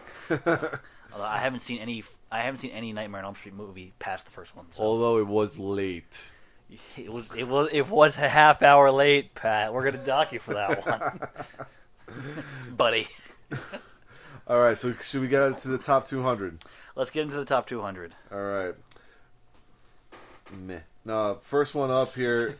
You're killing me already. Yeah, well, the Suicide Squad soundtrack kind of just hovers at number 3. I'm going to look up the track list for that, because I want to know why it's still up there. Please. All right.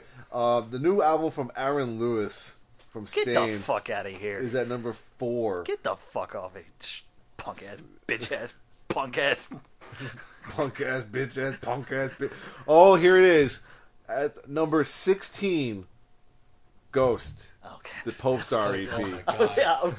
I almost had a heart attack the way you announced that. I was like, "There's no fucking way they're at 16." I almost left the goddamn. Oh man, we got your 6th team. Oh, here we go. Number 21 is the complete BBC sessions by Led Zeppelin. That's a new release. Re-release, really. Fuckers. Meatloaf has a new record out, "Braver Than We Are." I saw that at Target, and that is that debuts at number 31. Holy shit! Taking Back Sunday has a new record out called "Tidal Wave," that debuts at number 36. Really? What year is it? I don't know. What year is it when Meatloaf has a record out? Speaking of Bob had bitch tits. Okay. Speaking of what year is it? The Beatles, live at the Hollywood Bowl, which was at number 7 last week, is down to number 37. All right, here we go. You ready? You ready for the track list from Suicide Squad? Yes, please. Okay, so first one is Skrillex and Rick Ross. Okay. Already you're losing. Next one is Lil Wayne with Wiz Khalifa, Imagine Dragons, and every other person under the sun, fucking apparently. 21 Pilots, Action Bronson, Kehlani, Kevin Gates, Grace, Eminem, Skylar Grey, Panic at the Disco's cover of Bohemian Rhapsody. They have Creedence Clearwater Revival, Fortunate Son. If you want to just get that song, go buy a Creedence album. Stop buying this album for that. Right? I highly doubt that anyone's going out and buying that album for that song. Anyway, can we move on? Yes, we can move on. All right. At number 62 is the new acoustic recordings by Jack White. I'm okay with this. Speaking of Panic at the now, at the disc now, I will dart you in the face. Against Me has a new record out. Uh-huh. Shape Shift With Me, which debuts at number 80. Not bad. Willie Nelson has an album out called For the Good Times, a tribute to Ray Price. Willie Nelson releases album 8,447. Debuting at number 84.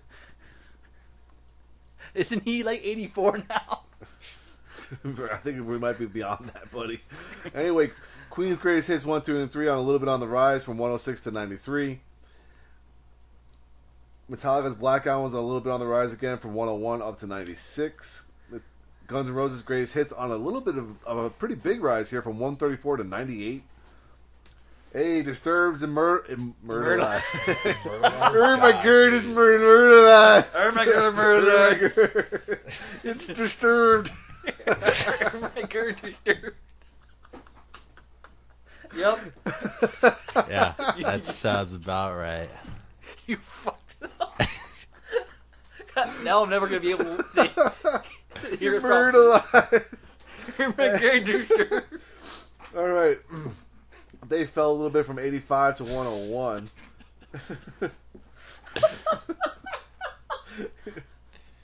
Okay. Murder. The Beatles, one is up from 156 to 112. Journey's greatest hits is up from 121 to 114. Skillet is down from 103 to 117. Red Hot Chili Peppers, The Getaway, is at 119, up from 145. Murderalized would have been a better album title, though. I feel like. Instead of like the mountain with the face on it, it's like the derp face, like the eyes. You're murderers. Nick Cave and the Bad Seeds, Skeleton Tree is down from 27 down to 138. My Chemical Romance, The Black Parade. Fuck. I have a feeling that The Devil Makes Three might be a hard rock band, but whatever. But they're at 144. We'll see if they're on the hard rock charts. Mm-hmm. Keep on going here. Greatest hits by Chili Peppers is at 160. Mm-hmm. Bridget Jones's Baby. No. Nirvana Nevermind staying steady at 172. No. Simon and Garfunkel's greatest hits is at 180. I can't wait for this fall. Seriously. Five Finger Death Punch. Oh my god, Five Finger Death Punch. Girt Your Cheeks. Girt Your Jerks. Is at 194. God, that's insufferable. Insufferable. You're insufferable. The Very Best of Prince is at 199, and One Direction is at 200. Oh my god, One Direction. Alright, let's just go right here into the hard rock albums. Yes, let's. Number 1 is Pope Star by Ghost. Number 2, the complete BBC sessions from Led Zeppelin. Number 3, Bad Vibrations by A Day to Remember. Number 4 is Laugh Tracks by Knocked Loose. These guys were also on the top 200. I didn't know anything about them, so they were there. They're a thing. Unleashed by Skillet is at number 5. Stage 4 by Touche Amore is number 6. They were also on the top 200, but I didn't know who they were. Mm-hmm. Number 7 is Immortalized. Number 8 is debuting at number 8 is the new one from King 810. It's probably 810. Probably King 810, but whatever. Number 9, back on the charts, probably just because they're that awesome, is Ghost Meliora. Wow. Number 10 is Devin Townsend, the Transcendence record. Okay. Number 11, the former number 1 is Of Mice and Men, Cold War, their newest one. Number 12 is Five Finger Death Punch. Oh my god. Got Your Six. Got Your Six. Number 13 is Volbeat with Seal the Deal and Let's Boogie. Number 14 is ZZ Top Live Greatest Hits from Around the World. And closing out the top 15 hard rock albums on Billboard is Breaking Benjamin, Dark Before Dawn. Pete, how you feeling today? Fuck these charts, man. Like, whatever. I mean, the only good thing on that was Ghost. Twice. Yeah, twice. Twice. So there you go. Heavy metal and hard rock in the charts. All right, so with that, we're going to move on to this week's top 10 list from the New York side of things. And this week, they got the top 10 politically motivated songs by heavy metal artists. Take it away, guys. Hey guys, Pat and Reese here from the Shred Shack's New York crew with yet another top 10 list. This time we're going through the top 10 political metal songs. Any songs having to do with politics, usually ranting against it. Not really a lot of supporters here. You look a little discouraged. Why didn't Rammstein make the list? Because they're German, and I can't understand what they're saying. But they have a song called America, and it's in English. Yeah, but isn't it all just about, like, American commercialism? But it's also about, how it's spreading across the world. How you can find, like, McDonald's and Starbucks, and even in, like, Dubai. Well, tell you what, we'll give it an honorable mention just because all I hear when I see it is Coca-Cola Wonder Bra. You need to expand your horizons, sir. I guess so. So we're going to get started right now. This is the top 10 political metal songs, and we're starting with... Number 10! Oh, hail, President Rhino! It's a song about a rhinoceros who's running for president. There's a reason it's number 10. Wait a minute. Yeah. This made the list? Yeah. Okay. You didn't contribute, so I decided to put it on there. Yeah, Psychostick, in their most recent album, they put out a song simply titled President Rhino. What would happen if a rhinoceros ran for president? Apparently, in the song, he gored everybody at a campaign speech, but then everyone was really impressed by his brutal honesty, so they voted to re-elect him. Yeah. Just goes to show you. It's amazing what you have to, do to become president these days, or to stay president. Yeah. Hell, look at the, what's currently going on. Yep. Number 9. Alice Cooper with Elected.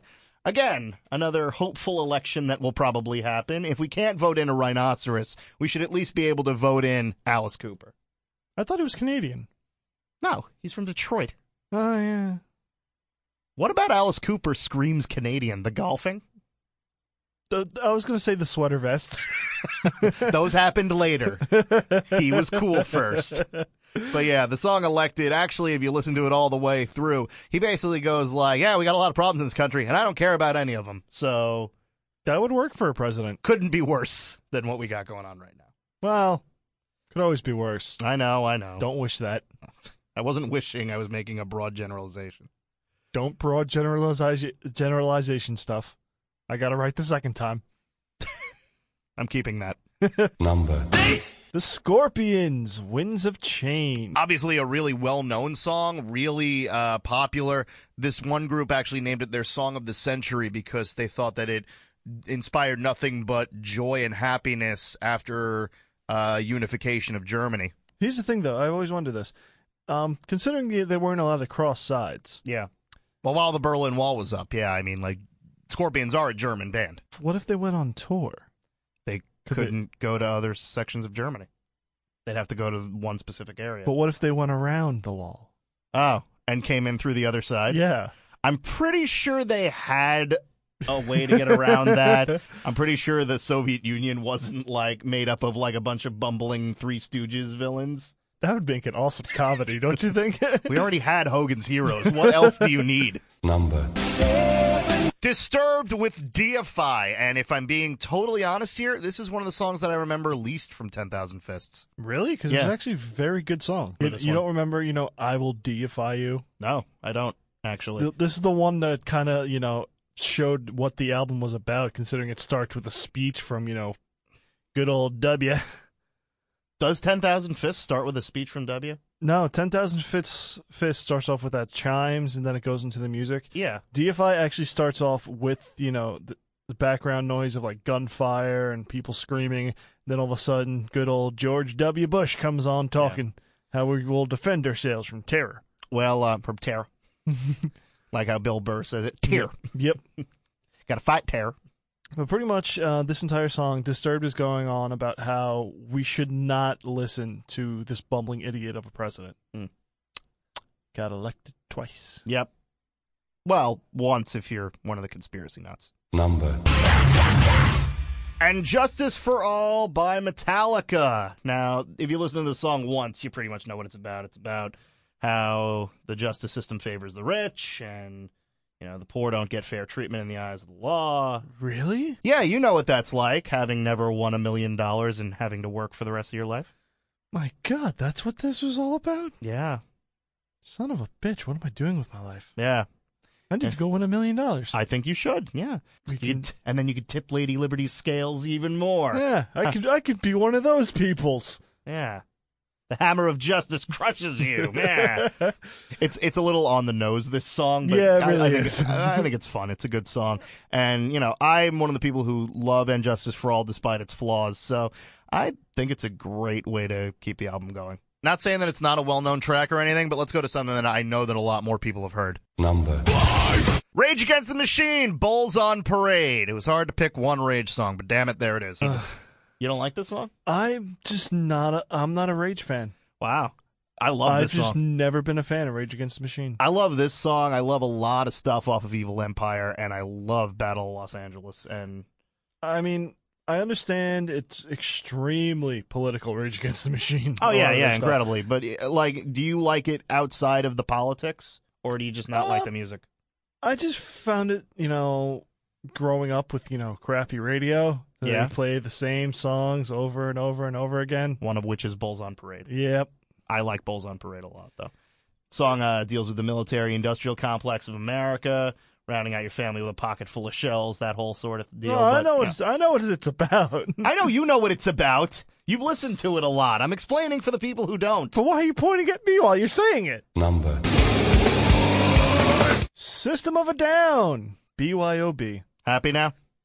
There's no beer, so no, not really. Well, the BYOB stands for Bring Your Own Bombs. So, no, you wouldn't get beer anyway. I actually always thought it was Bring Your Own Bodies. Yeah? No, it's bombs. Yeah. It's obviously a reflection of the Iraq War, and basically the whole thing is like, why do they always send the poor? Why are we fighting your wars? That sort of thing. The rich always got out of, going to go fight and die for their country. Yep, Yeah. but it was always them who wanted to start the war. Yeah. Got to keep that, industrial military complex going. I feel like there's a more well-known song about that, though. I think there is. Number Black Sabbath with War Pigs. Oh, perfect. Literally the same thing. Yeah, but basically the same message. Why do they send the rich? Why do the rich send the poor to fight their wars? But in this one, they get more on specifically of, actually turning the tides in the actual song. Yeah, and actually, like, the song is mostly reflective of, like, how, yeah, we're fighting your wars, but when Judgment Day comes, you're gonna pay for it. Yeah, you're not gonna be happy. And laughing spreads his wings. Working for a classic rock station, this should be the song that I hate the most, but goddamn it, it's still good. Even when we heard it live, it was still amazing. Yeah, it was still fun to listen to, and, it's Black Sabbath, so you know what? It obviously tilts the scales a bit. Moving on. Number Ministry with NWO. Oh, look at that, another Bush on the list. Sorry.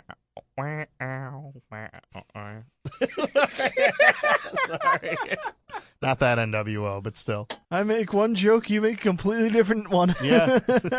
We do have another Bush on the list, though, because this song is about George H.W. Bush. And if you've ever listened to enough Bill Hicks, you know that some people considered him to be the Antichrist. Yeah, considering, what we've gone through in the past 10 years, what the people think of Obama. Well, yeah, but this is about George H.W. Yeah. Yeah. And Ministry, always very political, not always very good, but NWO is a great song. It's one of the first industrial songs that I can remember really enjoying. Do we have any more Bushes on the list? No more Bushes. Okay, shave the bush. Number Megadeth with Holy Wars, The Punishment Due. Yeah. Song inspired by a certain visit to Ireland. Yep. Where Dave Mustaine shouted out, "Hey, this one's for the cause," and I'm surprised the building didn't get blown up. yeah. Well, there was a riot, so that helps. Yeah. Song is obviously about the Northern Ireland conflict, the Troubles, if you will. The Troubles. The Troubles.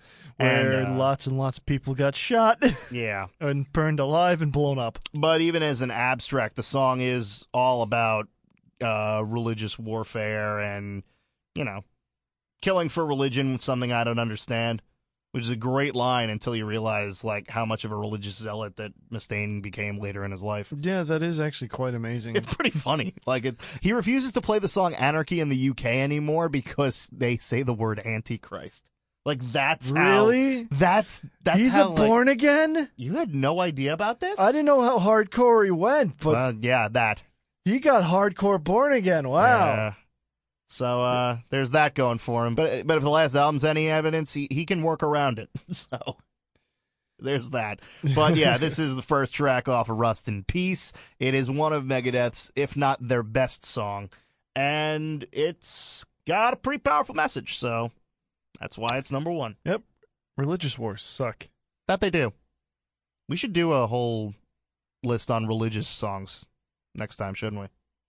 I think we can fit some Orphan Land on that list then. Oh, yeah, we can. So we'll do that next time. Thank you guys for listening. If you guys got requests for any top 10 lists in the future, let us know. Facebook.com/The Shred Shack, or let us know directly at shredshackmetal@gmail.com.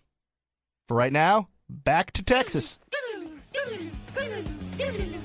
And with that, we're going to go on to our social media highlight. There are a lot of words in this screen right here. Pete, do you have any? No. Okay, Chris, you go first then. All right.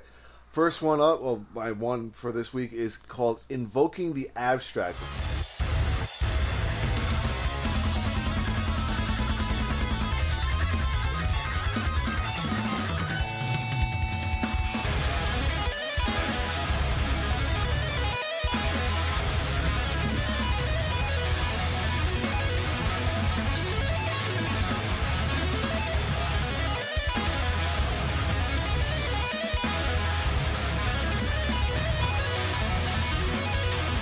Mentioned that they have a new album out this week.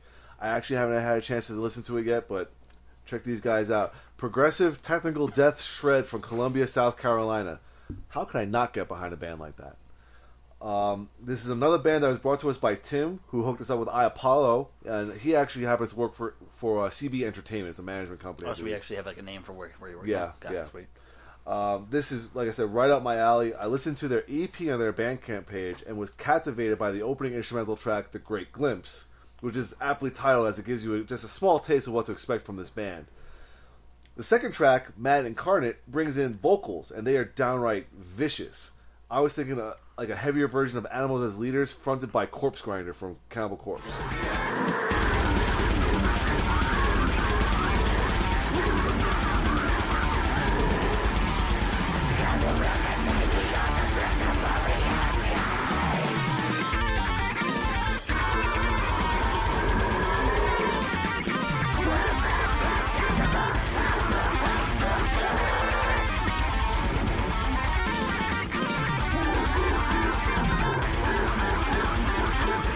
They have switched gears and because their new album that was released this week called Aureole Kaleidoscopes is entirely instrumental. It was released via Unique Leader Records, by the way. I'm going to have to get my hands on this very soon. It is available on iTunes and Spotify as well as through their label. There's a fancy vinyl version, Pete.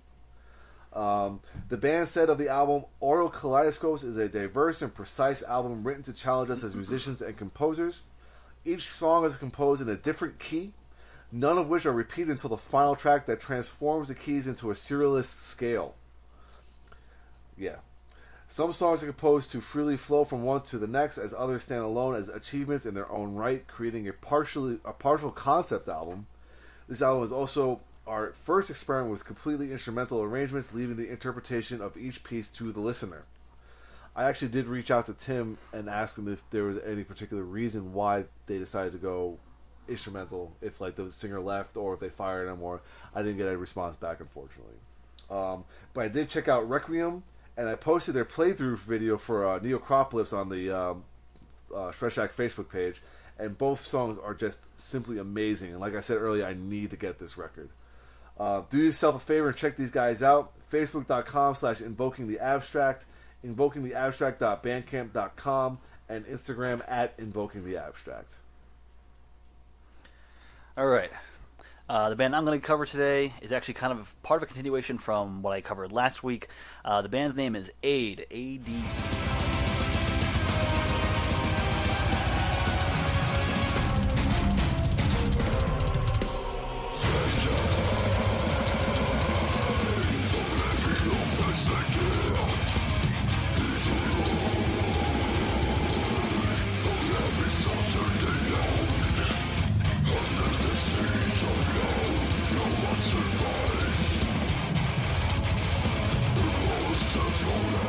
This is an Italian technical death metal band formed in 2007 based in Rome, Italy. We were made aware of these guys by Rafael Baricio, who, as I mentioned last week, is the singer of Italian deathcore band Terma. They were my last week's social media highlight. As far as Aid goes, though, the band's music and lyrics are inspired by ancient Roman history. So as such, they incorporate some traditional instruments, which give their technical death metal a strong epic touch, which is pretty much what they wrote in their press release. There's a strong, heavy keyboard symphonic element it gives it more of a sense of grandeur to the sound. The way I described it to you guys earlier is if you took Rhapsody of Fire, whatever you want to fucking call them now, and made them death metal. That is how these guys sound, because they have had that big... Is there Christopher Lee involved? Unfortunately not. I wish there was.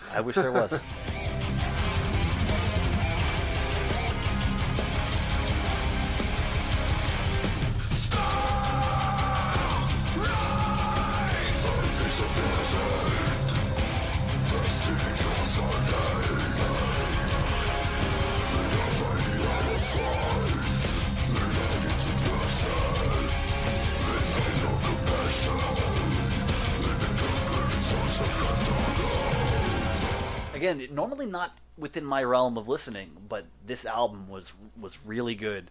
And there's a lot in there, again, that they kind of do a lot of random variations that make their sound interesting. They have 4 releases overall, an EP from 2008, and then 3 full-length albums from 2010, 13, and 16. Their 2016 album, I'm going to butcher the title, Carthago Delenda Est, can be heard in its entirety on their Bandcamp on the Bandcamp page for their label, which is extrememusic.bandcamp.com. Extreme is spelled Xtreem. You have the option to buy the album digitally for €5, or you can follow the link that they have to Extreme Records web shop to pick up a physical copy for €8.95. Or you can just head over to the band's Big Cartel page, aidlegions.bigcartel.com, if you want to buy the previous 2 albums.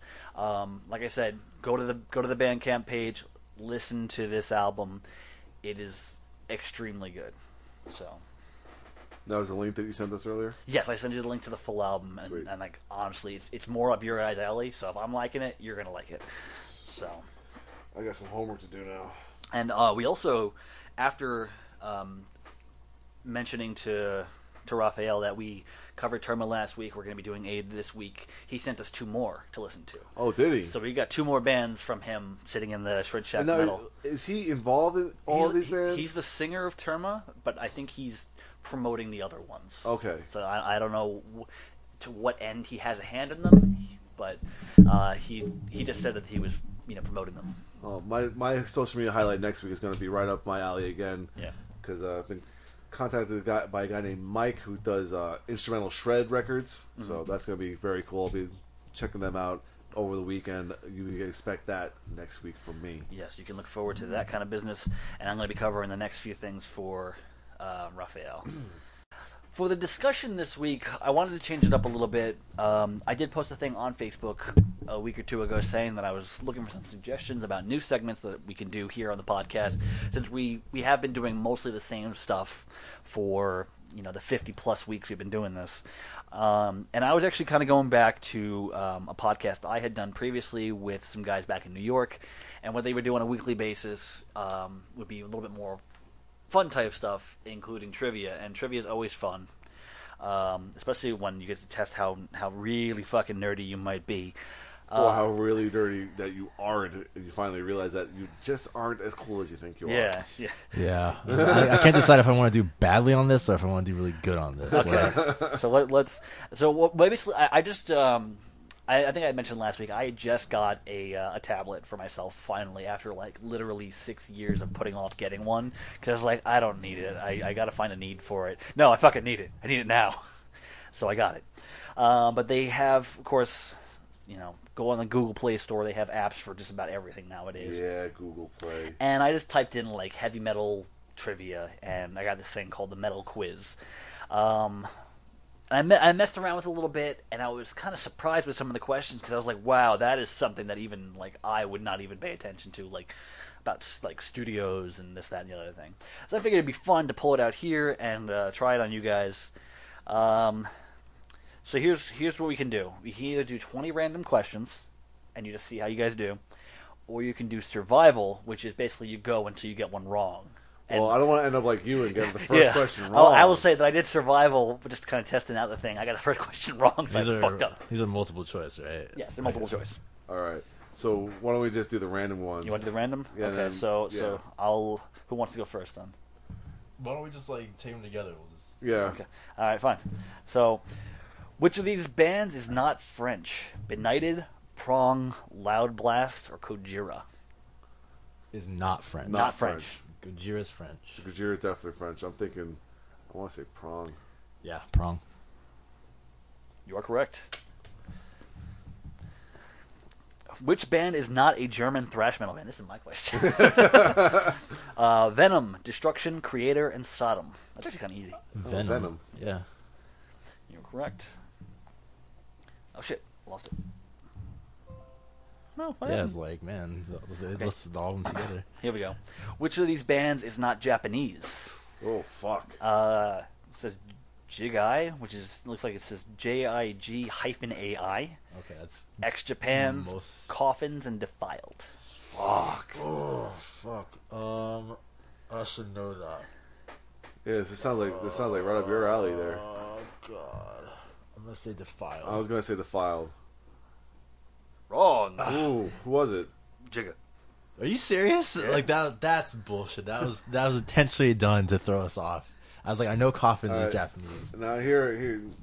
I spell Jigga again? It's like I think it was spelled JIG, there's a hyphen, A and I. While you're doing that, next question. What is the name of the album released by Rotting Christ in 2010? A Dead Poem, AEAIO, Sanctus Diabolos, or Theogonia? I'm gonna say Theogonia. I don't know. I haven't been following. I haven't been following them either. You So. were wrong. It's AIO. Oh, you know, we did talk. I think we mentioned that That before. might be actually They that's an have L. the name, but they're from the Czech Republic. Which band is considered Viking metal? Oh, shit. Skip this question. Disturbed. You can no stop. You, No, It's delete. it's option You number delete one. this app. this is bullshit. Lamb of God, Possessed, or Amon Amarth. Oh, come on. Wait, what? Which band is considered Viking metal? That is a serious? silly That's list of stupid, group. man. All right, Amon Amarth, I'm not obviously. answering Come that on. question. Fuck that. Wrong, Disturbed. Oh, here we go. Which of these bands is featured in the Universal Soldier soundtrack? Ooh, that's a good Body one. Count, Biohazard, Suicidal Tendencies, or Terror? Oh, Body count. Body Count? It's featured, right? Is featured. Yes, Okay, body it's count. Body body count. Which of these bands does not have an album title containing the word dope? Electric Wizard, Sleep, Monster Magnet, Spiritual Beggars. Spiritual beggars, I'm gonna say. Correct. Wow, good one. Way to go, Pete. What metal band has been known for their slogan "Death to False Metal"? Manowar, Amon Amarth, Pantera, or Metallica? Manowar. Yeah, of course. How many former Lynyrd Skynyrd members were part of Blackfoot? Oh fuck. 5, 2, 3, or 4? I'm just gonna guess 2. I'll guess 3. You gotta pick one. 2 or 3. Uh, Let's go with 3. Yeah, Let's go with 3. Let's go with 3. The answer was 2. Fuck. What caused Cliff Burton's death? Oh, Man, come that's, on. no one, I mean, that's bad on 2 different levels. Like, you should have that as a question, and everyone needs Well, to know that. it is heavy metal trivia though. I mean, it comes up in conversations. Yeah. It's part of the history of it. I mean, I get it. So what's the answer? The bus accident, Thank you. You don't just get away with it. There's like, oh, it's a stupid question. Go on. especially because it was just the 30th anniversary of that this Yeah. week. Yeah. Which metal band was harassed by the PMRC for their sexually sadistic music video in 1984? Wasp, Rat, Motley Crue, Twisted Sister. Wasp. I'm going to go with Wasp. You're right. Fuck you like a beast or Oh. fuck like a beast. Yeah, Pete, yeah. this is your question. In what year did Chuck Schuldiner die? What's with these questions? Oh my god. Okay, give me the years. 2007, 1997, 91, 2001.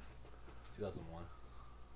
97. No. Nope, you got it. Because I was in high school. Oh, okay. This is another one for Pete. Which of these bands has never played drone music? Sun O, Saint Vitus, Nope. Vitus, Earth, or Boris? Well, Saint Vitus is a doom metal band. I don't know that they would have played drone. I'm gonna go with Saint Vitus. I would say Saint Vitus because they Yeah. have who's their singer? Winos. Winos. And I don't think that's not his thing. Yeah. And you're right. Yep. Which of these singing techniques does not actually exist? Oh fuck. Wait, Grou- what? Which of these singing techniques Okay. does not actually exist? Growling, spitting, grunting, or screaming? Spitting. Spitting. That's a weird technique. Well, spitting I think is more of a rap term. They Yeah. spit their Yeah. lyrics. Yeah. It's definitely not a metal thing. Which band is not a thrash metal band? Creator, Opeth, Exodus, Overkill. Man, I would love it if Opeth became a thrash band. But But they are not a thrash metal God band. damn, it'd be so Alrighty. good. Fuck. What Prog band? thrash. What band was Prog Randy thrash. Rhoads? What band was Randy Rhoads playing in before he joined Ozzy? Quiet Riot. Mm-hmm. Which band released an album based entirely upon J.R.R. Tolkien's work? Who hasn't released an album Is one of those- Entirely. Well, give us choices here. entirely? Dream Evil, Celeste, Blind Guardian, Stradivarius. Blind Guardian. Yep. Yeah, seriously. I mean, come on. Which is Slash's preferred guitar? Gibson Les Paul, Fender Stratocaster, Gibson Flying V, or BC Rich Warlock? Les Paul. Les Paul. Yep. Oh. When was the Encyclopedia Metalum, the Metal Archives, the website, Yep. launched? Oh shit. 2008, 2005, 2002, 1999. 1999. Wrong. 2002. Damn. Damn, Really? dude. I thought that was like right at the golden age of the internet. Oh, 2002. Which band formed by KK Warslut, greatest name ever, originated in Melbourne, Australia? Moonspell, Gorgoroth, Destroyer 666, Gojira. Destroyer 666. You're correct. Final score, 16 out of 20. Not bad. That's actually pretty cool. I didn't like the whole death thing, but like, it's still pretty cool. Okay. Now, do you want to try for survival, or you want to do 20 more questions and then call it there? Let's try 20 more questions and call it there. Yeah. Okay. I like the 20 questions. Yeah, it's fun. Which band had a dead band member on the cover of a bootleg live album? Oh, dude. Emperor, Mayhem, Nihilist, or Dimmu Borgir? Mayhem. Come on. Fucking Varg. You getting tired of all the death questions? Yeah.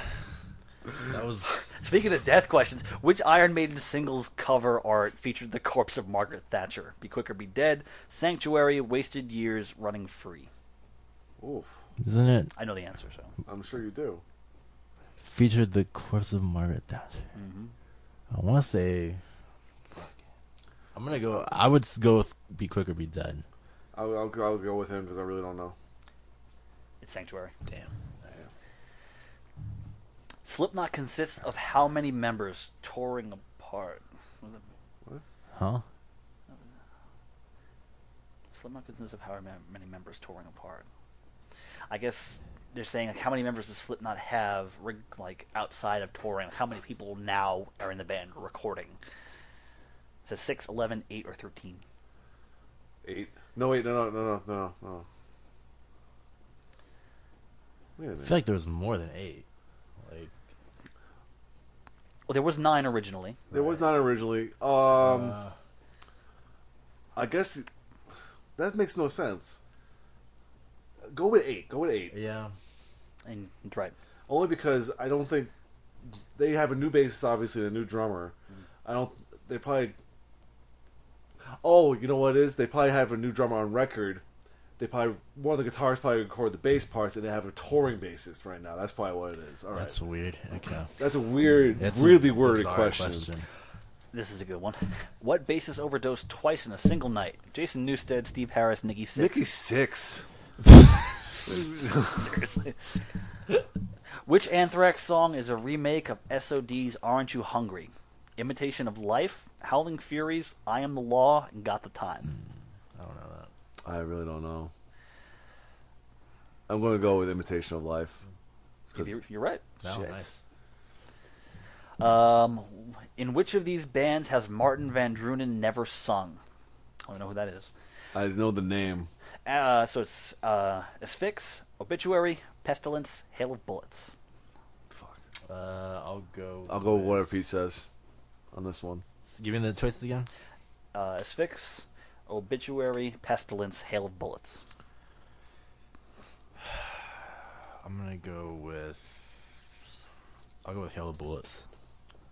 You were wrong. It's Obituary. Damn. Oh. I was going to go with Obituary, actually. Actually, I would have got that one. Yeah. Shit. What is Richie Sambora's instrument?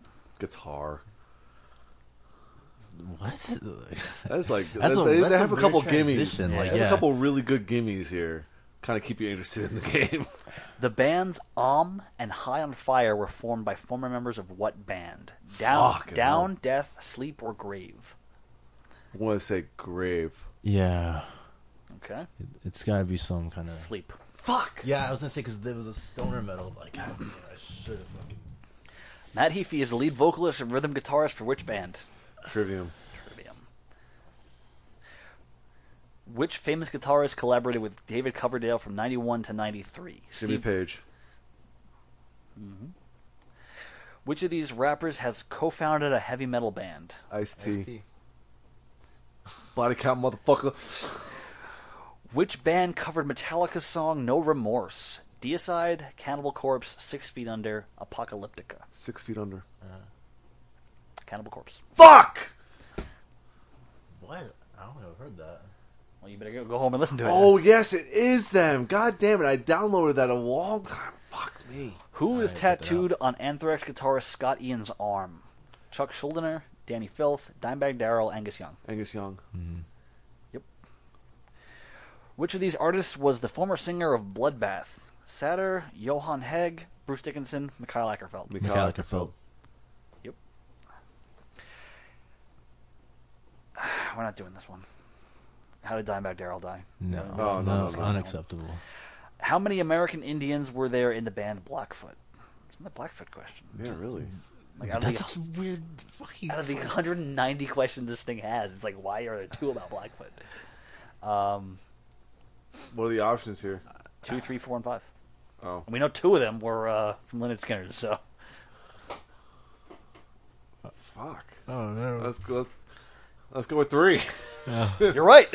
Huzzah! What caused Ronnie James Dio's death? Oh my god, cancer. Yeah, there's a lot of death questions around here. Yeah. What singer is renowned for an inverted cross branded into his forehead? Glenn Button. The guy from Deicide. Yeah, Deicide. Benton, that's his name.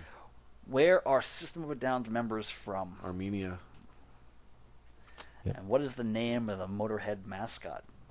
Eddie, Vic Rattlehead, Snaggletooth. Snaggletooth. Yep. 16 again. Because we skipped one anyway. Well, did you Well, they get it? count Did you? I put the right you answer. put the right There's answer no in. way Yeah. But so you know, That's a fun little app. I That's like that cool. one. Yeah, We should I bring like it up when we have like nothing to talk about. What's it called? it's just called Metal Quiz. Metal quiz. All right. So that is actually it for our quote-unquote discussion for this week. Like I said, we just kind of want to mix things up and do a little bit of fun. We want to be kind of nerdy and let everyone know how smart we are. So now the question is because we're going to be doing the September top 3 on the podcast. Do we do that next week or the week after? We can do that next week if you guys have it ready. If not, we'll do it the week after. September. Yeah. Yeah. Okay. Yeah, if you guys are. Well, I ready need the Opeth record because that's going to be my number 1. That's fine. Well, I can listen to it on digital. I can listen I to don't the. hold you up on it. Yeah. You should just listen to it and then call up Pete like, Pete, this is really good. Pete, you want to listen to it on the phone? Pete. Yeah, douche. You just sit there like, la la la, I can't hear you. Actually, Actually. if you put it on the phone, it might sound a little bit like listening to it. A little bit of crackling in there. A little bit Yeah, of I can. Nice. Get the fuck out of here. You gotta get that warmth. I need to get my buttons out, my sound buttons, and just give you some sort of really devastating sound here. Not my John Cena sound. Crying like a bitch. Crying like a bitch. But on that note, we're gonna make our curtain call because Warrior needs food back. Yes, he actually does. I am hungry. So thank you for listening in, and be sure to keep up with all things Shred Shack by giving a like to our Facebook page, facebook.com/The Shred Shack.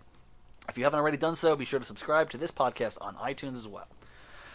You can also follow the podcast on our Mixcloud page, mixcloud.com/The Shred Shack, where we also post past episodes of the radio show. Speaking of that radio show, you can tune into Pat and Reese every Wednesday night from 7 to 9 p.m. Eastern Standard Time for 2 hours of heavy metal music and banter live on MyWCWP out of Brookville, New York. I think as of this past week, they're back to doing it normal time. So they're back to doing it live? Yeah. More Pat and Reese's exploits can be found on the official Shred Shack YouTube page, youtube.com/The Shred Shack, where you can now find many of our top 3 videos, interviews, and other joint projects, as well as Pat's own album review series. Pat is right now in the midst of Halloween. He does 13 videos over the course of October for just all horror-based and all that kind of stuff. So it just started today, Sunday, the 2nd. I'm not petty. Dan's a douche. Well, Dan, how's that June top 3 video coming? It's written. It's looking good sitting on my computer. It's gonna be like June 2017 by the time June 2016 comes out. Hey, you know what? At least I'm putting out the podcast every week. Putting these behind times. But you can also subscribe to my YouTube channel, youtube.com/AdamansTemplum, for similar content, as well as my video game Let's Play series Recreational Warfare, which was going to restart today, but I haven't recorded with Lindsay yet. So that part's on hold. But Lego Lord of the Rings continues on Thursday. Woo! Which you and I are going to have to eventually record again, and then I think eventually we're all going to meet up and play something, because... You just videotape us playing Castle Panic. Could do that. Because that was actually really fun yesterday. Yeah. But for more up-to-the-minute updates and news from yours truly, you can follow my Twitter account at username Novus Redemptor. All right, you can follow me on Instagram and Twitter at UpTheIron3314 for my adventures in fitness, nerd stuff, and this show. For fitness and nutrition coaching, check out my Facebook page, facebook.com/UpTheIron3314. If you're in the San Antonio area, I am now training out of SA Fitness in Stone Oak. Also, I have a weekly boot camp Saturday mornings at 9 a.m. in Terrell Heights, $10 per person. For more information, facebook.com/UpTheIron3314. You can always become my friend on Facebook. My name is Chris McDonald, and this is where I post. My posts tend to be lead-ins to the next podcast, more nerd stuff, and stuff that just happens to come up throughout the week. I mean, you can probably skip me right now. I still haven't got any of my social media set up, so you can't follow me anywhere, but... You have your phone in your hand right now to start setting it up. I know, it's just me being lazy. I'm not even going to... And legitimately honest. I'm not even going to lie. Eventually. Well, until that time, I'm Dan Mack. This is Chris Mack. And I'm Pete. And we are the Slime.